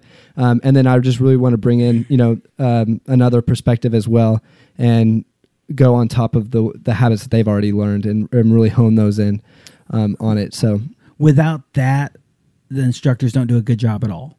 So no matter how much we preach and how much we teach and how much of a good culture we lay out there, that culture will not sustain itself unless we have that next level of enforcement. And I say enforcement, I don't mean like rule, but enforcement is as far as cultural enforcement. definitely. And so I think you're invaluable in that position. And Patrick Radford, for me, is a perfect example of this next statement. I hate that he wants to get an AFF rating. I also love that he wants to get an AFF rating. You laugh, because why do I hate it? Because he's amazing at it, and he's going to do really, really good with with his AFF rating. But like what you were about to tie it in with the mentor program, he is badass at doing that, and he's another person that I've really watched and hang out with at the drop zone. He has done a good job of setting the standard by behavior, by habit, by influence. And when I say that, I'm not talking just about good safety culture. I'm talking about fun personality. I mean, Patrick is just really epitomizes the culture of fun, good, safe skydiving. I mean, all the good stuff all at once. And you're kind of in that same boat, where I'm going to be bummed to see somebody like you. But I want you to remember that, because your goal, your job, train your replacements. Tomorrow, the guy that you trained as a student may become the next instructor. And when Justin, who now actually gets to help trains coaches, they better be better coaches than he was, because he's a better coach. He's got the experience and the knowledge to pass down. And you guys in San Marcos are in a phenomenal place, because it is just over a year we've had the mentor program opened in San Marcos. It went leaderless for the better part of the first year. And it has only been in the last about 5 months that we've got an official lead there in the way of, not Lori. Liz, thank you, man. I'm so sorry, Liz. And Liz has done a phenomenal job. Yeah, she's on it. But look at how much the culture's grown through just the mentor program in those few months. And look at how much it's grown from when you become a mentee, now that you become a mentor. Now imagine the people behind you, the people behind Natalia, the people behind... I wish I could remember that little girl's name, man. Her little friend. Jenny. Yeah. Jenny, yeah, let's yeah, go. yeah. Let's go, Jenny. Jenny, I can't think of her last name. What's her last name? I don't know. Her Instagram handle is Jenny from the Block. Yes, Jenny from That's how I know She's people so- is like yeah. Facebook names and Instagram handles. It's Yeah. just like, that's how the future is. Yeah, man. those girls are really nice girls. Yeah. They're a really sweet couple of girls. When the next cultures of them come around, man. So it'll be super cool to see that happen. You got into mentoring then not just for the foundation of instruction, but you got in it for the purpose of the mentor program, and it's to give back. So what is the role of a mentor in your eyes? a leader that is when I say leader, not the person saying, you need to do this, you need to do that, but a leader by example. Whenever we've got, you say we're doing a 4-way mentor jump, they're all watching the decisions I'm making during that whole process of the planning out the dive, planning your canopy stuff, going over your canopy flight in the loading area, diving the dive flow there, how you're acting in the airplane, the way you're crawling out of it or climbing out of the airplane. Crawling out of there. That is a fair term. I'm trying to pull up. You ended too quickly there. I have a quote that I love and I want to pull up. So keep saying what you were saying. Okay. Okay. And then you go into the dive flow, and then you're in the air. So you exit the plane. You're in the air. You're flying. It's awesome, and they're watching what you're doing there too. And hopefully everything's going to plan. And then now you got it. I really want to expand on so much of what you just said because I think you did a great job encapsulating what a mentor is. And I want to start with the word a leader. And a leader, I love it. You said not an instructor, a leader. It's not the word you use, but it's what you describe. An instructor, Justin, do this, go there, here, be that, blah, blah, blah. But you said lead by example, lead by. And this next quote is often attributed to John Quincy Adams, but if you do the homework, nobody knows who first really said it. He's just one of the people attributed to it, and also the most commonly. If your actions inspire others to dream more, learn more, do more, and become more, you are a leader. I do know the quote generally, but I never want to bastardize That's it. a good one. If your actions, if what I do inspires others, man, I make you want to dream more. I make you think of being more. I think if we want to learn more, you want to do more because of what I've said and what I've done. I'm a leader. And a couple things. Number one, I love how you see that action. Like you put it in different words, but that's exactly what you said, isn't it? Mm-hmm. You put it in the idea of, I understand this is my burden to bear, and I love the idea of picking up that torch and taking it on a challenge. So if you want to become a mentor, if you want to become somebody who's an instructor, realize that that is a mantle you want to take on. But also realize whether you like it or not, you're a fucking leader, dude. Like, I hate the NFL player who goes, I am not a role model. Bullshit. You chose to live at a higher talent. You chose to live at a higher life. You chose to expose yourself. Whether you like it or not, you're a role model. Mm-hmm. Whether you like it or not, you're a leader. When you choose to pick up the mantle of coach, of AFF instructor, you're some form of inspirational person. What kind of inspiration are you going to be? I know that answer with you. Mm-hmm. The guy who's wearing a Life is Good tie-dye shirt looking like a hippie-ass surfer. He's going to be the kind who, man, Cheech and Chong. That you said, we got to be a leader. Man, lead by example. Mm-hmm. Do the right things. One of the things it says in the AFF course, which I think is a controversial topic just because I hear examiners talk about it, is as a AFF instructor, you're an example, including in your landing pattern. And the example people argue about is plain and simple. Hey, man, as an AFF instructor, I can land in this high-performance landing area and do a 270, 680, 5,432-degree turn and be okay. But somebody else is going to argue you're not being a good example by landing the right way. Man, I get it. And my easy answer is explain to your students what I'm doing is in the right place and the right time. And if you want to learn to do it, it takes a lot of time and a lot of training, and I can show you that path. Never turn down a student to a path. Tell them you can show it to them. Just explain to them it's going to be a long path. Mm-hmm. You ain't going to do this tomorrow. Conversely, I do believe in setting the example for the student. For example, if I'm going to land off on my canopy, in general, I would never swoop landing off. There's too many unknown variables landing off, so I want less speed. B, I'm going to do the student's pattern over the area I'm going to land in because they're landing off. They want to see, like, where am I going? Where am I at? So there is that leader role model aspect that you talk about. But you talk about at the mentor jump, the first thing you said is preparing the skydive. What do you mean by that?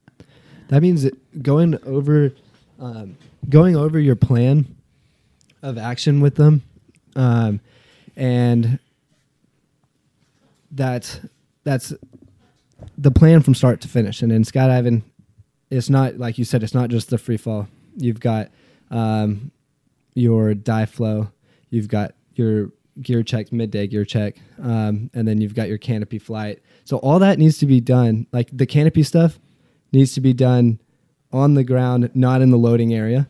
You know, you need to practice the exit. You need to practice what all the whole dive flow that you're going to be doing, so that you've had that repetition on that dive. And so that's kind of preparing for the dive flow. Did that hit it? Absolutely, man. And really, as you've listened to the show before, there's no right or wrong answer. A lot of times I'm just trying to push you in a direction. Maneuver it. I've found out the way that you're working with it. If you will pick up a topic and wander for 30 minutes and never get back to the topic I talked about, I'll probably follow your lead. We have a couple guests coming up, and I call it pushing your play button. My goal is to always find a guest that I can push their play button. Norman Kent is the perfect example. Yeah. Norman Kent, like, hey, Norman, tell me about Mexico. And you just push the mic away, and he talks for 30 minutes, and it's so intriguing. Oh, dude. so good. Yeah, and by the way, you've been very, I like listening to what you have to say. Cool. So, yeah, for and sure. Hey, back at you. Both of y'all. Yeah. It's been a good time. Continue, if you go on a rant, go with it. I forget where we got, dude. I do a lot of that. What is a mentor? A mentor, yeah. And so preparing the skydive. in preparing skydive, so in your limited time and limited exposure, you've seen instructors and mentors and coaches. You've seen some that are good, and I don't care how good your drop zone is, you have some bad ones. I don't care how bad your drop zone is, you have some good ones, like as far as instructors and coaches. And I'm sure you've seen some that you wish gave more. That'd be a fair way to say it, I hope. Have you seen coaches or instructors? I don't want to know who, when, where, why. Have you seen people give less preparation than what you're trying to give to your mentees? 100%, yeah. Have you been the recipient of that kind of? Yeah. I have, but then I always think too that from the outside looking in, we could have missed something there. So whenever I was like, yeah, I've seen it, they might have been, because you are skydiving for yourself. At the end of the day, you have to deploy your parachute. Maybe not on the first couple dive flows, like whenever you're first starting out. So we can't always, 100% hold somebody's hand all the way from skydive 1 to 100. And so, in that scenario, whenever you ask me, looking from the outside, have I seen anybody go a little bit low? And my answer would be yes, but I don't know the situation that they were in, and if they were maybe trying to allow the person to make a decision for themselves on it. But you're just trying to be polite. You do think it's possible they were just missing their job. Yeah, totally. Okay. And so I wanted to put both pictures. In there, not everybody's guilty. Because you don't know every situation. You can never know that. And so I think being objective too. I think Matt Rabbit is our chief pilot, and he recently sat in a canopy course with me. And when we went on break, he goes, I have a problem with what you just said. I'm not staying here for the next section, so I need to ask now because you might fix it in the next session. Your statement limited this. I'm like, no, because you're not here for the briefing. If you would sit here in the whole class, you would hear the rest of this. So, and he openly said, he said, I don't know the situation. Where, or when, and if are you going to cover this? Fortunately, Rabbit was very aware of that and didn't just accuse me. How much you've been the recipient of less preparation and the recipient of more preparation. Mm-hmm. You are also now in a position, it's rare that somebody gets so quickly from one to the next. So you have a very fresh view. How much does it matter? How much did it matter to you, and how much does it matter now that you know better? So you went on a few different tangents. Yeah. How much did it matter to you when you were a new jumper in your own perspective? Instructor A gave you less preparation, instructor B gave you more. How much did that matter to you then? It mattered a lot to me then, because whenever you're first skydiving, it's scary, and it still is scary in scenarios. So I switched over to Spaceland because I wanted the best instruction, and so if I felt like corners were being cut, I was like, damn, it's like the same thing, but and literally one situation out of 25 skydives where I felt that way. But yeah, so how much did it matter to me? Yeah, it kind of hurt, my feelings. I was just kind of like, dude, I wish you were putting in a little bit more effort with this. I'm putting in a lot of money and I'm here wanting to learn, and I want to be taught on every single skydive, 1 through 18 with the instructors, and then, 25 once I get my license. So it did matter quite a bit to me, and I remember that for the mentor program as far as coaching the mentees and you get caught up wanting to make every load, you know, and then that's going to inevitably happen without you wanting to. So even somebody with a good heart might, you know, get caught up in getting onto the next load quicker without going through the proper preparation for the skydive. And I think in the end, if you can slow down, dude, my dad used to tell me to slow down all the time, and it pissed me off. And now I totally understand it. If you just slow down and go through the whole process, at the end, you're probably going to have a successful skydive. And I said from the beginning, why I like 4-way stuff is because you have a plan, you dive the plan, all the homies open up the parachutes, you look around, you're like, fuck yeah. So normally, if you take time with that preparation and you go through everything, then you're going to have a pretty awesome skydive, and you're going to get to the ground and be pumped with all those people. And that feels better than just going on the skydive to get on that load and do that. So that's something that I try to remind myself. Man, I love it because you really twisted that answer in such a wonderful way and still answered the question. Ultimately, how much did it matter to you as a new jumper? I want to hit that up. And ultimately, how much has it affected your thought process? And if you're skydiving out there and you're not preparing well, you're not ultimately taking the most away from every skydive. And when I go out with the two of you fellas, and we do a 3-way, if we dirt dive, if we plan, if we put everything together, I think I'm going to take physically a lot away from that skydive, but I think you also hit on it emotionally. I'm going to feel so much more confident and successful. So I'm going to enjoy the skydive more. And then typically, and you both have a lot of detailed dirt diving time because 4-way is an experience you both have. I tend to take a better bond of friendship away from those experiences. So if you're not preparing, you're really losing out on, to me, the best part of skydiving is the people. And you're not getting that people connection time. But I want to go back to something you said.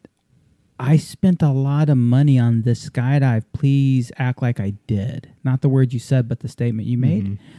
And I hope you guys remember that, man. If you're instructors out there or you're wannabe instructors, and I love that you spread this message, I care how much we get paid as instructors. I wish it could be more. I really do. But the student paid $150 to $250 for the skydive they're on right now, quite possibly. AFF tandem, traditional AFF single instructor. There's so many different versions. But your student's probably paying $150 to $250 to make this skydive right now. I wish you got paid more, but ultimately I don't care how much how much I get paid. I care that they receive that much customer service. If they spent $200, they should feel like they get $200 worth of customer service, don't they? You deserve it, man. It's such a large investment to get involved in the sport. I love that you put it to that level. Did you have any instructors who overtaught, who gave you too much? No. No? I really thought the Space Landing program, like overall, and I worked with 3 different instructors throughout my 18 jumps. Since you have nothing bad to say about the Space Landing instructors, who were they? What's that? Who were the Space Landing? It was Connie. Connie, she was awesome. I know. She taught so I went from Lone Star, and then I went to Space Landing San Marcos. And hold on, I want to stop for 1 second with Lone Star because there are a bunch of really good friends at Lone Star. I have a bunch of buddies who jump there. There's some really good people at Lone Star. I think they overall have a good school, a good system, a good program. They didn't fit your style of learning. Totally, and that's why at the beginning I didn't want to name them because it's just like with anything. They're battling when we're all doing the same thing. We're all part of the same overarching community. Yeah. And so we all need to be supporting of each other. I mean, they're great people. It's just a different personality. It's a different thing. And I have that wake park background, and so there's a bunch of wake parks that are just the circle with the shack, and then Texas Ski Ranch is built up. You know, it's similar to Space Landing. So that's what I was used to and what I was looking for, and so that's why Space Landing worked better for me. But anyway, so Connie taught my ground school, which was just amazing. It was awesome. And then Nate Shannon, I was shadowing that one. And so we instantly hit off there. Yes. And then she did my first couple skydives there. Then I moved to Griffin. And then I moved to, drawing a total blank. Greg? No. He's going to be, if he's watching, he's going to be like, dude, what the, James Akins. Yeah. No, he was an AFF instructor? He did some of mine, yeah. And one of my favorite ones was he is an AFF instructor. Yeah. The dive and dock. I did my dive and dock with him, and we had a blast together. Man, that guy is something else, and I mean that in the best possible way. He was a young jumper here in Houston. He was a good guy. He could be a little bit of a shithead to deal with sometimes, and I think he would even use his own words that way. But he was much younger, and a lot of us were also less patient because we were younger. And when I saw him at San Marcos, the first time I saw him in a long time is when Spaceland bought San Marcos. In our first interaction, I was like, man, this guy's grown up some. And every interaction I've had with him since is he really is a remarkable individual. Mm-hmm. He's impressed me a lot. Yeah. So is he actively still doing AFF out there? I Not as much. He's the lead videographer. Yeah. So he does quite a bit of that stuff. And so I see him always launching with his camera helmet. Yeah, he's a good dude. So those are people who taught you. Mm-hmm. You really weren't overloaded by much, but have you ever seen an instructor? And again, every good system has a bad instructor. It happens. I can name bad doesn't necessarily mean horrible. Bad doesn't mean inept or incapable. But I can think of even in Houston instructors who just aren't as good as some of the other guys and gals. We all have our weakest links. Have you seen an instructor anywhere overload students, give them too much information? So let's take it. You have to think hard about that. Then let's just branch it a different direction. Let's take it to work. Okay. So you've done a lot of coaching and wakeboarding. Mm-hmm. Have you watched another buddy who coaches who overloads his students, gives them too much, and they don't know what to do because of it? Yeah. So it depends on going back to like the student, the person that it is. Like some people need that. Like, okay, this is exactly what you do. This is where you put the hand. This is where you hold the handle. Blah, blah, blah, blah, blah, all that stuff. And then some students, they only pick up like the first 3 sentences that you say, and so you need to pick that up with them. So you keep you're asking me a question of have I ever seen somebody be overloaded with information? And yes, and I think that will continue. It's just a thing that happens. Yeah. I really like to remind my friends sometimes because I can think of a couple instructors who I would classify as top-notch A-list instructors, but their one mistake is they tend to overteach sometimes. Mm-hmm. It's very easy to forget what we know is an expert level, and what is most fundamental and most basic breathing air to us is absolutely a foreign topic to you. So we have to remember to keep what we're saying limited to that base thought process. So anyways, preparing your student, making sure you're preparing for the jump, dirt diving, planning the canopy landing. One of the most common things I hear before a canopy course, like people come up to me and want to sign up for a canopy course, is the number one. Like, I just want to sign up for a canopy course for my B license. Great, let's take care of that. The next thing, I want to sign up for my canopy course because my landings suck because they're hard, or my accuracy sucks. It is the 2 most common complaints I get. And accuracy, the most common statement I hear is, I had pretty good accuracy until I got my license and now I suck at it. Do you know why they suddenly suck at it? They don't have a radio anymore. No, it's not even that. It's not even that. I mean, you're close. It's because they're thinking about it. No, it's because they stopped thinking about it. Oh. What's one of the things you make every student do that they? Oh, I see what you're. What's saying. up? What's okay. Up? Where am I going? Yeah, it's because they quit planning the canopy stuff. I see it all the time. Right? Yeah. Man, what's STP stand for? Do you know? Go for it. Give me a guess. It is Student It's Training Program. Okay, you're so close. You're off by one word, Justin. Skydiver Training Program. Why is it Skydiver Training Program? Because what we're teaching you aren't skill sets for a student. They're skill sets for a skydiver. Mm-hmm. Are you still a student? Yes. So if we call it the Student Sky Training Program, the mindset of I'm a student now, the rules change might happen, and the mindset of I'm no longer a student, I have to learn. You don't.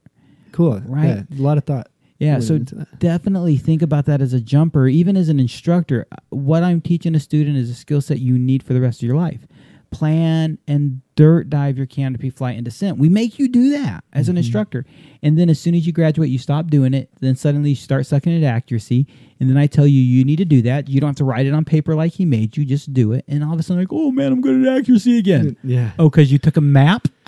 Yeah, and you put a little bit of that before effort into it and some planning. And does MapQuest make sense to you? Because you use MapQuest? Do you understand that term?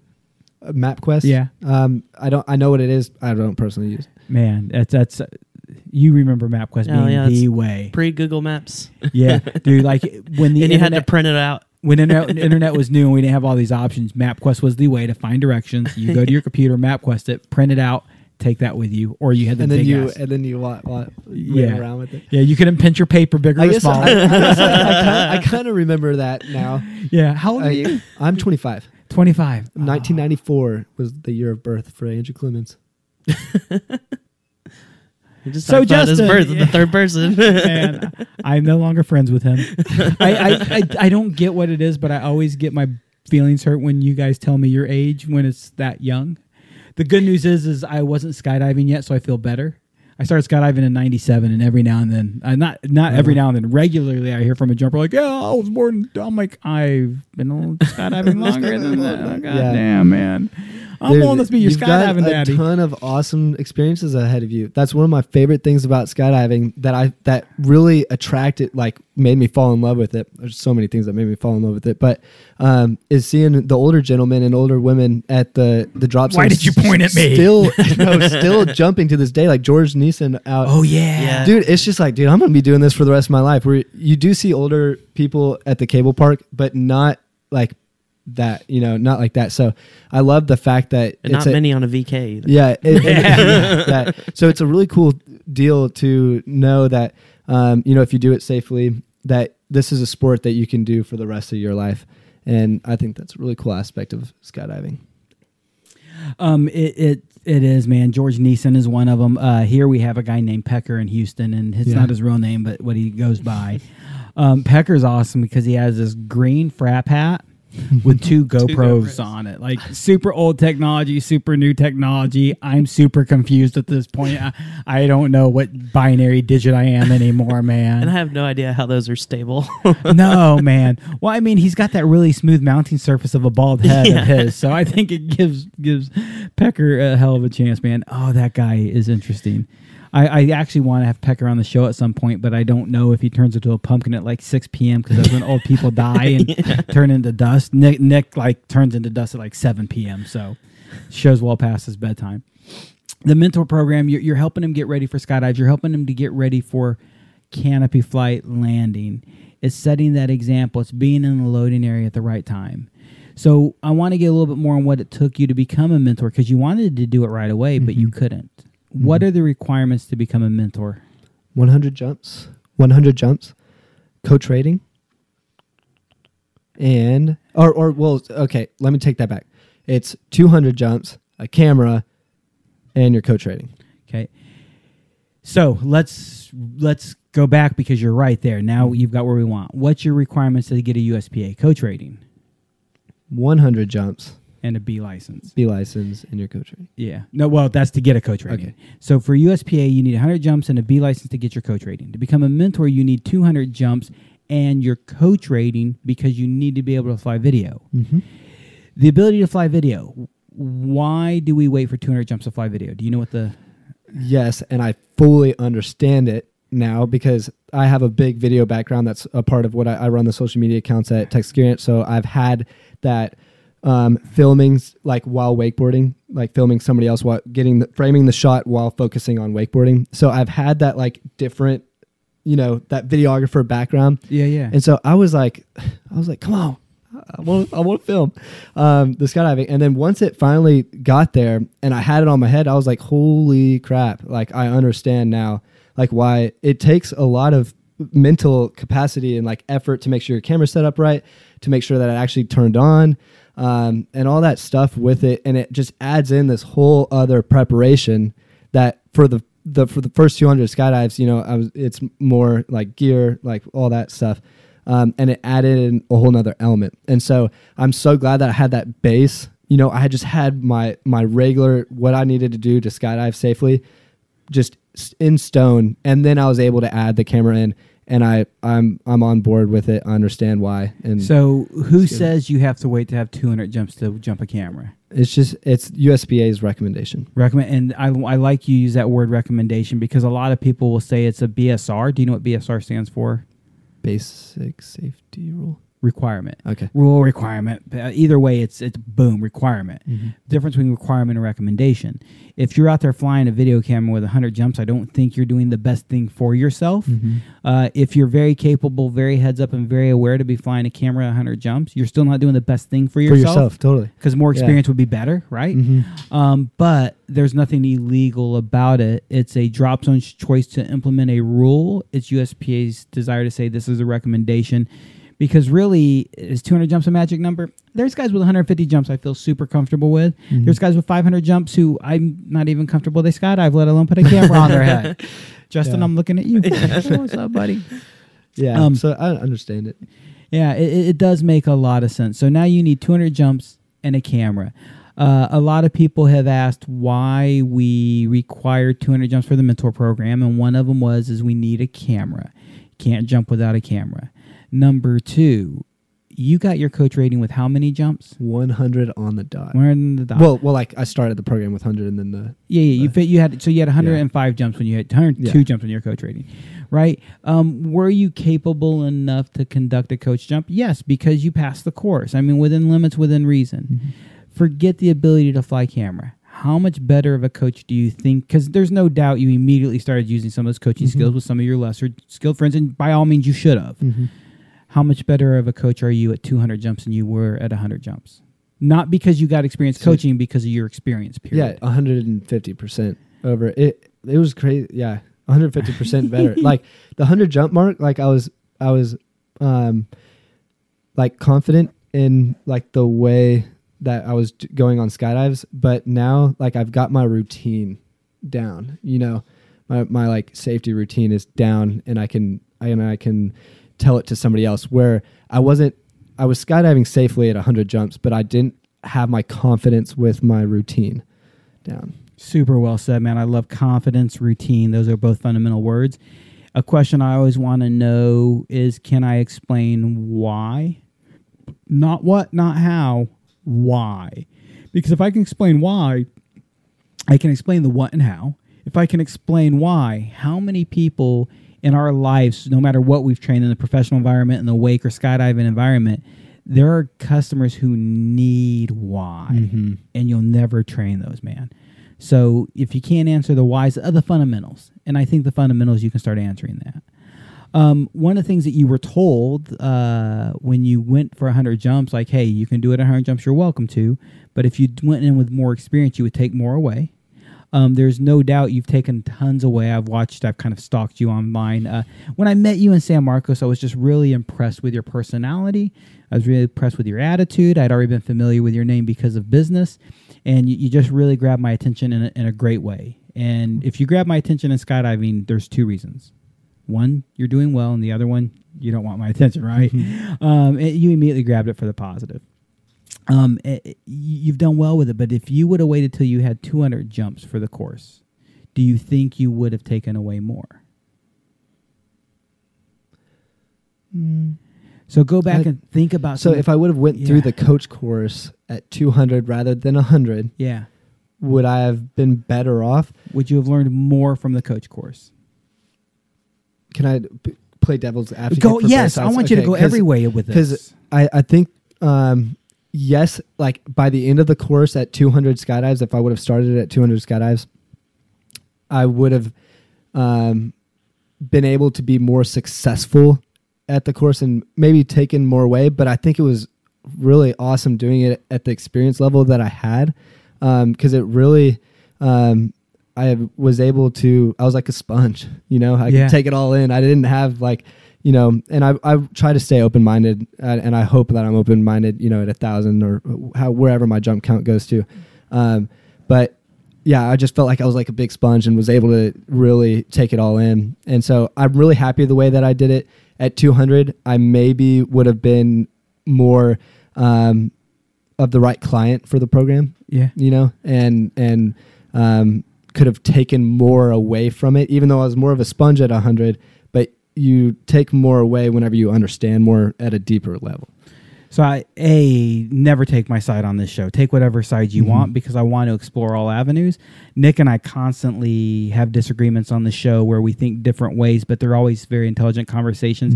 I don't think everybody sees our disagreements because sometimes we speak in just a way that we're presenting sides.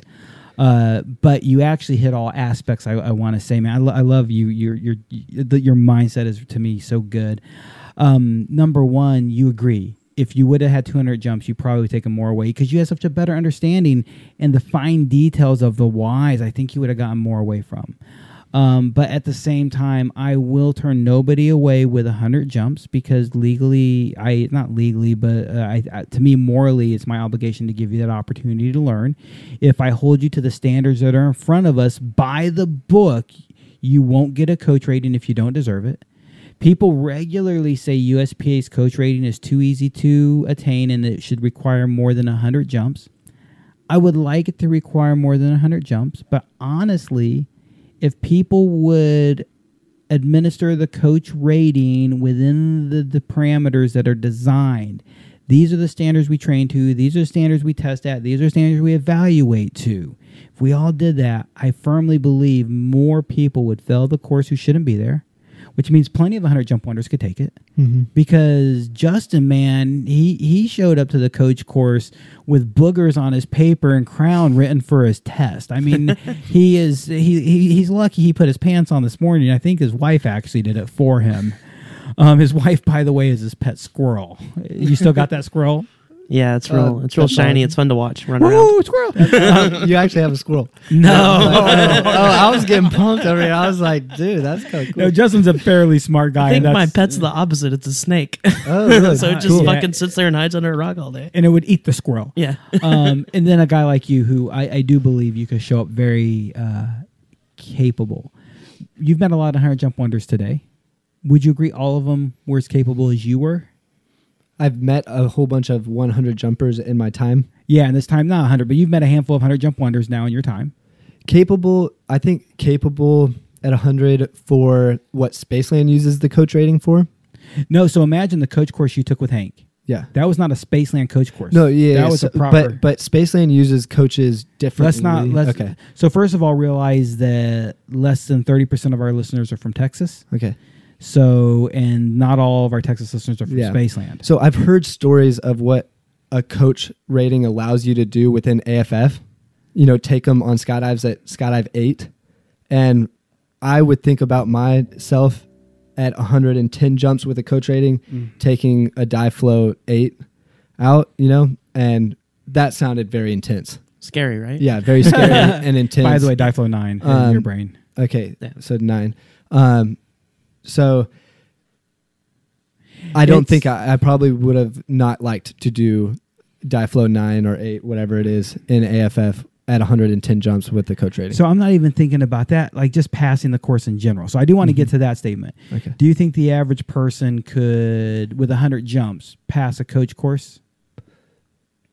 The average. Now think about. You're putting me in a weird spot, man. Yeah. So you're thinking. So here's at minimum, you're saying it's a difficult question to answer. At minimum.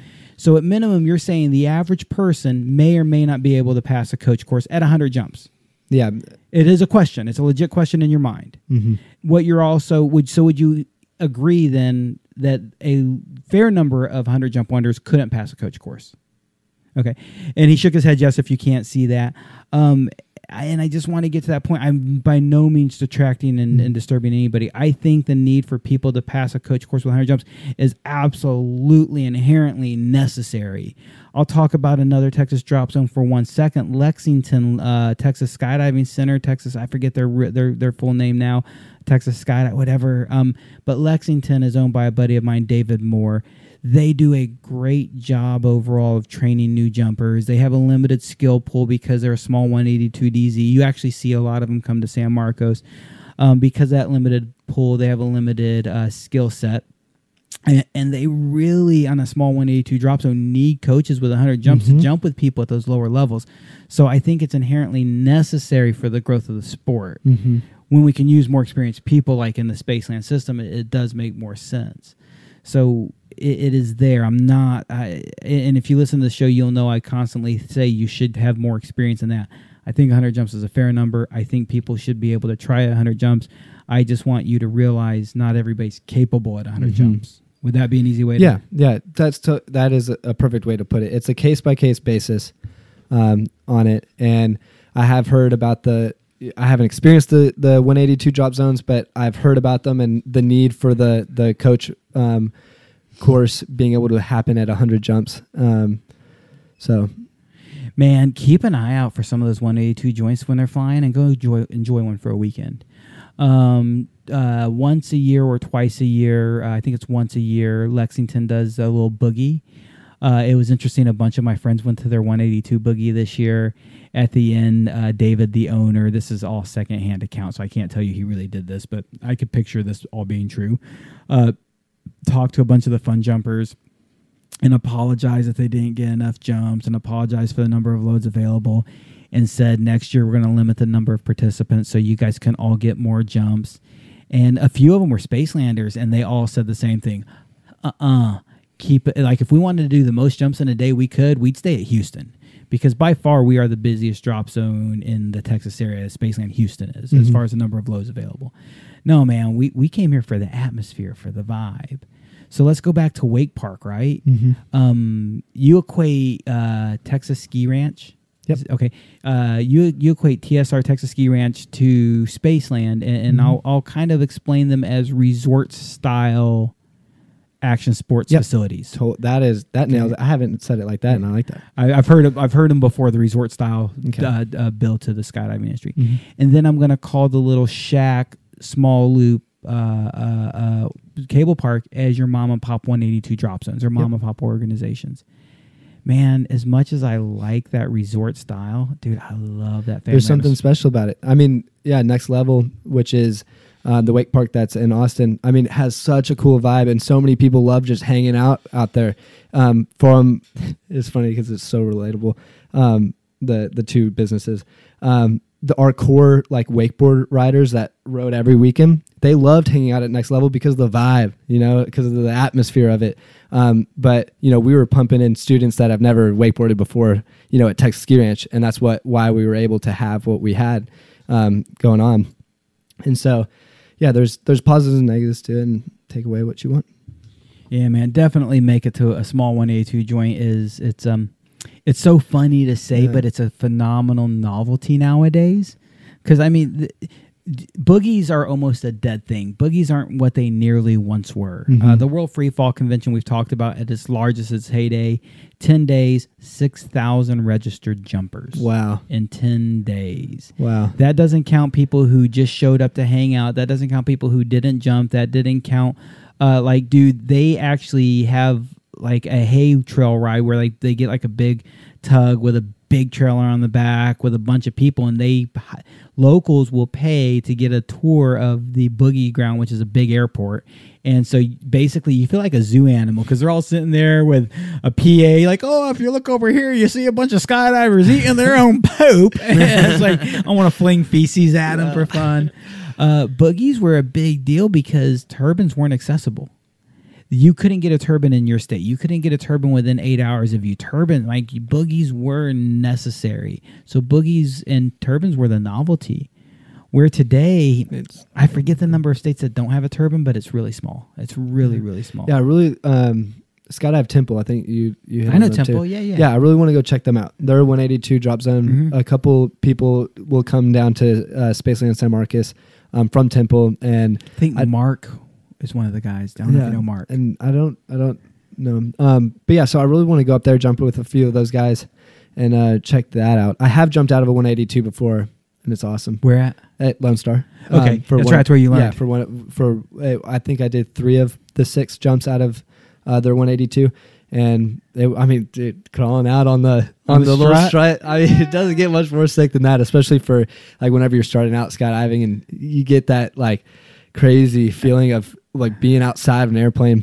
What jump number was it that you went on a 182? It was my third. It was first and second were King Air, and then third, and then 3 back-to-back 182s, and then 1 King Air at the end. There's some amount of door fear. There's some amount of climb out fear that goes on for a new jumper. When you went to the 182, were you over that climb out in door fear and it was a new experience, or was it a similar but different experience as far as the fear and like the intimidation factor? I think it was always, it's the same for me. Like yes, crawling out was different, because you're crawling out of it. But I think it was the same feeling of exiting the airplane, and that's my favorite. For me, I had like 700 jumps before I exited a small Cessna, and I have a lot of friends who were the same way. Mm-hmm. And you're over door fear, you're over climb out fear, climb outside of an airplane makes sense. And the first time they say you're going to climb out on the strut of the Cessna and hang from the strut, you look at a guy and go, "I'm going to do what?" Like I'm shooting a tandem video. Like, you're going to hand yourself all the way out to the strut. You're going to leave one toe right here on the strut. One toe. I mean, well, like your toes in general, but really just think one toe, because I need the rest of the step to put my tandem student on it. And I'm like, well, I'm going to fucking hang from what? It's so much easier than it sounds. So it's interesting to hear. You've jumped small Cessnas, Justin? Just a 206. 206? That's a small Cessna, dude. It really is. It's so a 182 is your sedan, a 206 is your station wagon. And really, it's called a stationaire. So it really is a station wagon. Holds up to so many jumpers. How many jumps did you have when you hit that 206? That was in West Virginia. I had, 500. I was already AFFI. So did you have that door? Like, how did that climb out go for you? I didn't really climb out that much. It was... from the door? I didn't really climb out. I just exited from the door, just kind of rolled out because I was there for fun. Man, but that was the first time I went to West Virginia Skydivers, right next to the Ohio River. It was kind of neat. You take off like even with the Ohio River, and the entire climb, you're like no more than 1,000 feet from ground level because you're just flying over mountains the entire time, climbing up the slope. It's like, shit, if I have to bail out, fuck, I'm screwed. Exit on my reserve the entire way. Yeah, please go towards the river so I can get out. Definitely check your spot. But yeah, definitely check the spot because there was no place to land off. It was like basically the off landing was the river. If you're not making it back to the airport, find a spot on the river.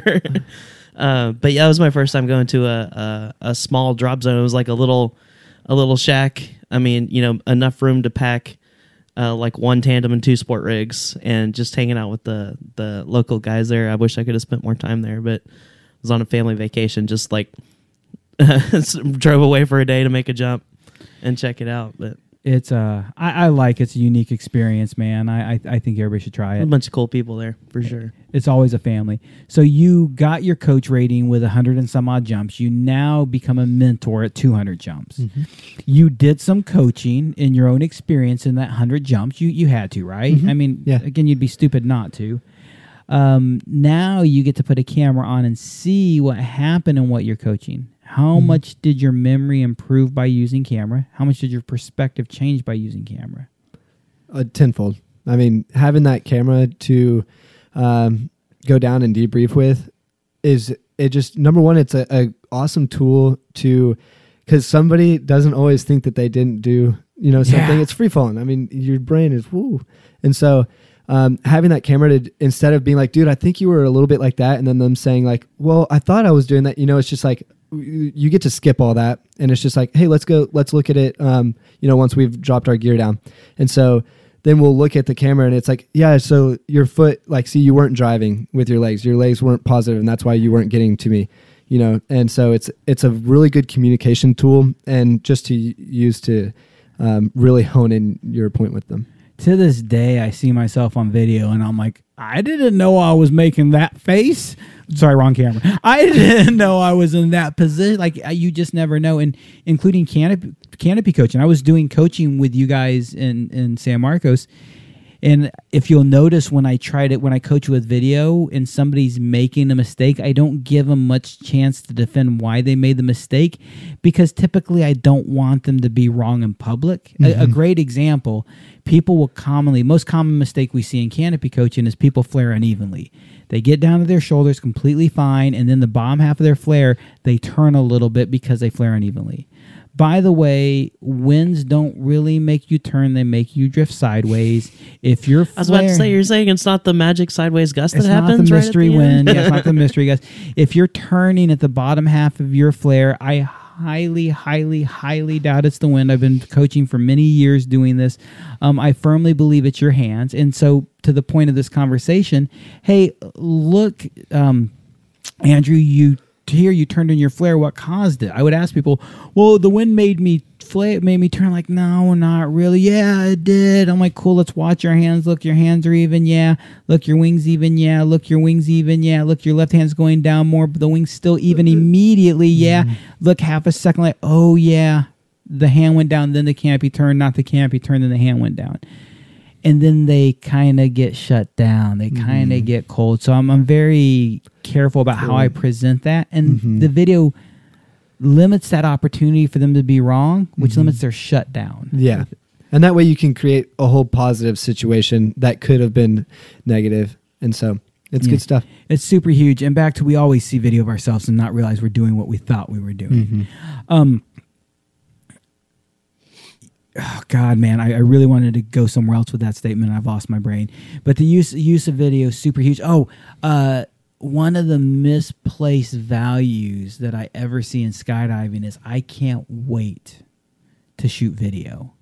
What is wrong with that statement? I can't wait to shoot video. There's a couple missing words. I can't wait for my friends to shoot video. Yeah. I don't fucking care, Andrew, if I get you on video in free fall. Justin, I don't give a rat's ass if I see your smiling ginger face in free fall. You put a camera so I can see me. Everybody's so excited to wear a video camera. I don't care. You know what I mean? Yeah. Do you really care as much about you wearing a camera, or do you care more about seeing yourself on video? I'm a little bit of a weird situation because I absolutely love making the videos. So, like, I love making videos of other people. I actually started a friend feature on my personal Instagram account to where I make a whole video just on somebody else, and I do a little write-up on them. Who was first? It was Miles Gibson. Yes. Oh, total badass person. Dude. And then I'm actually going to be dropping a video tonight after this of a pro wakeboarder at the ski ranch, and it's all of him. And I've got a little write-up for him, and so I'll be putting that out. And so I was a weird case where I really did want the video to film for sure skydiving, because I just wanted to show skydiving in my visions that I have, and because I literally, it's almost like I skydive, because I'll listen to music and then visualize, like, you know, a track jump with Griff and Nate or whatever, and then we'll go out and do that, and then I'll edit it to that song, and then I'll be able to watch it over and over and over and over and over again, and it gives me kind of like the same nostalgic stuff from skydiving. So that's a huge part of it for me. Too, you know, we started out and we've been talking a ton on instructor and mentor stuff, and I also want to do tandem videography and stuff, because I really enjoy just sharing that with other people and allowing them to watch the video over and over again, hopefully. We turn into pumpkins soon. We do have to cut this short soon, but I want to bring up a couple more things. Number one, video. You know about the film festival? I do now. Are you going to enter the film festival next sir. year? Please spread the word. Please tell people. Do you know what the grand prize winner took away for the film festival this year? I do not. A GoPro 8. Woo. An Aries 2. Woo. A ProTrack 2. Hey. A free G4. Let's go. This is all free so far. A free pair of swoop shorts for Batande Wii. That's a couple $100 right there. Okay. 20% off a complete Infinity rig, top to bottom, all the options and everything. Usually they only give you base price, no discount on the options. So it turns into a pretty good chunk of change there. That's awesome. A free custom jersey from Option Studios. Custom design, one of jersey made just for you. 8 free jumps from Skydive Spaceland. Justin's looking at the prize list. A free digital subscription from Blue Skies Magazine. Sweet. So it was said and done $2,500 worth of prizes. And we hope to get the same prize pool next year and or more. So definitely check it out. Yeah, I'll definitely be in there, and got to give a shout out to Mr. Hudson K. I know he took it home this year. That's awesome, dude. He's an awesome person. And glad. His song was so catchy. And I've heard it now, like in a movie. Like I hear it regularly, and it gets stuck in my head. And all I see is his video now. Yeah. I love Beautiful People. He featured all his homies. Yeah. You want to get into tandem videography, and it's the last thing we're going to hit up real quickly. How many jumps do you need? What qualifications do you need to shoot a tandem video? 300 free fall skydives with another person. So two or more ways, and 300 of those puppies. if you have a coach rating. If you have a coach If you rating. don't have a coach rating, 500 jumps. Okay. There's a little bit more qualification, so let's real quick. 500 jumps or 300 jumps in a coach rating. Okay. 100 RW jumps in the last year, relative work jumps in the last year. Okay. Can be belly, can be vertical. It just shows the ability to safely approach and depart a formation because that's what you need to be able to do. Understand. Relative works that the instructor is sure of. In other words, I'm sure of your relative work skills. Hey, I think I know you. This ain't worth risking a noob over. I have no fucking clue who you are. Hey, I'm so sorry. Justin, my homie, is your homie and knows for certain and can vouch for you with all certainty, and I trust him. I would do that as well. And you are supposed to, if you're going to wear a camera, have 100 videos, 100 video camera jumps. Cool. Now, all that being said, UPT is working on a new package to expand those policies and procedures. And there's also a briefing of how to approach, how to dock, when to dock, what to do. And that briefing should always happen just to make sure. Okay. So your goal now, 300 jumps in a coach rating. Have 100 video jumps, which I think you'll get that over a pretty quick time. One of the qualifications they're looking at is 100 outside video jumps, not 100 jumps with a camera on your head. There's a difference Okay. between shooting video and flying. Fine. Yeah, the camera. I've done a couple of the outside Yeah. video ones, and they're challenging. It's definitely different than just doing, a regular jump and filming. Just getting the shots. It's definitely different. You got to watch. Getting over the top of the formation and stuff. The mindset changes very quickly. Yep. All my video early on was outside video. I started. My first video jump was with a guy named Heath Richardson. I jumped my camera for the first time. He said, hey, it's your first time with a camera. I was free flying, so it was meant to be inside the formation over time. He goes, but let's go ahead and start with you outside the formation, just so you don't have to worry about interacting with the group and get used to flying with a camera on your head, which was phenomenal advice. I probably did a whole weekend of just shooting outside video. Eventually got on a 3-way free fly team. I was a videographer, so you're Right on. outside. And then just the outside video, I've done 40 ways, 4-way, and then free fly. Nothing like, I haven't done any like VFS vertical. That's super hard, man. I don't have that skill set at all. I know. I super wish Nicholas would have been here. Yeah, Yeah, man. I'm I so know. sorry you have to put up with us. Oh, it's been great. It has been so good, so good. But I definitely had a few questions for him. So Yeah, like what? just about his experience and how he started with the videos and how he started with skydiving and how they came together and how he got to where he got today. And because I've been keeping up with some of his video stuff right whenever I figured out he was doing that. I just really wanted to see his work, and I haven't met him yet, and so it would have been really cool to meet him on the show. And So something from that there. never works right on this show is we never have enough time. Actually, I can't say that. Every now and then I can't wait for the show to be over. That's only probably happened 3 times in 120 some odd episodes. But this is one of those cases that, like, man, we never got to go over full topics. I always had to cut short because I wanted to hit at least a couple key points for some of the listeners. Typically, when I ask a guest to come back, I want to wait at least a year because there's just logistical reasons that make sense. Number one, we got to have you back at some point because we can't cover it all.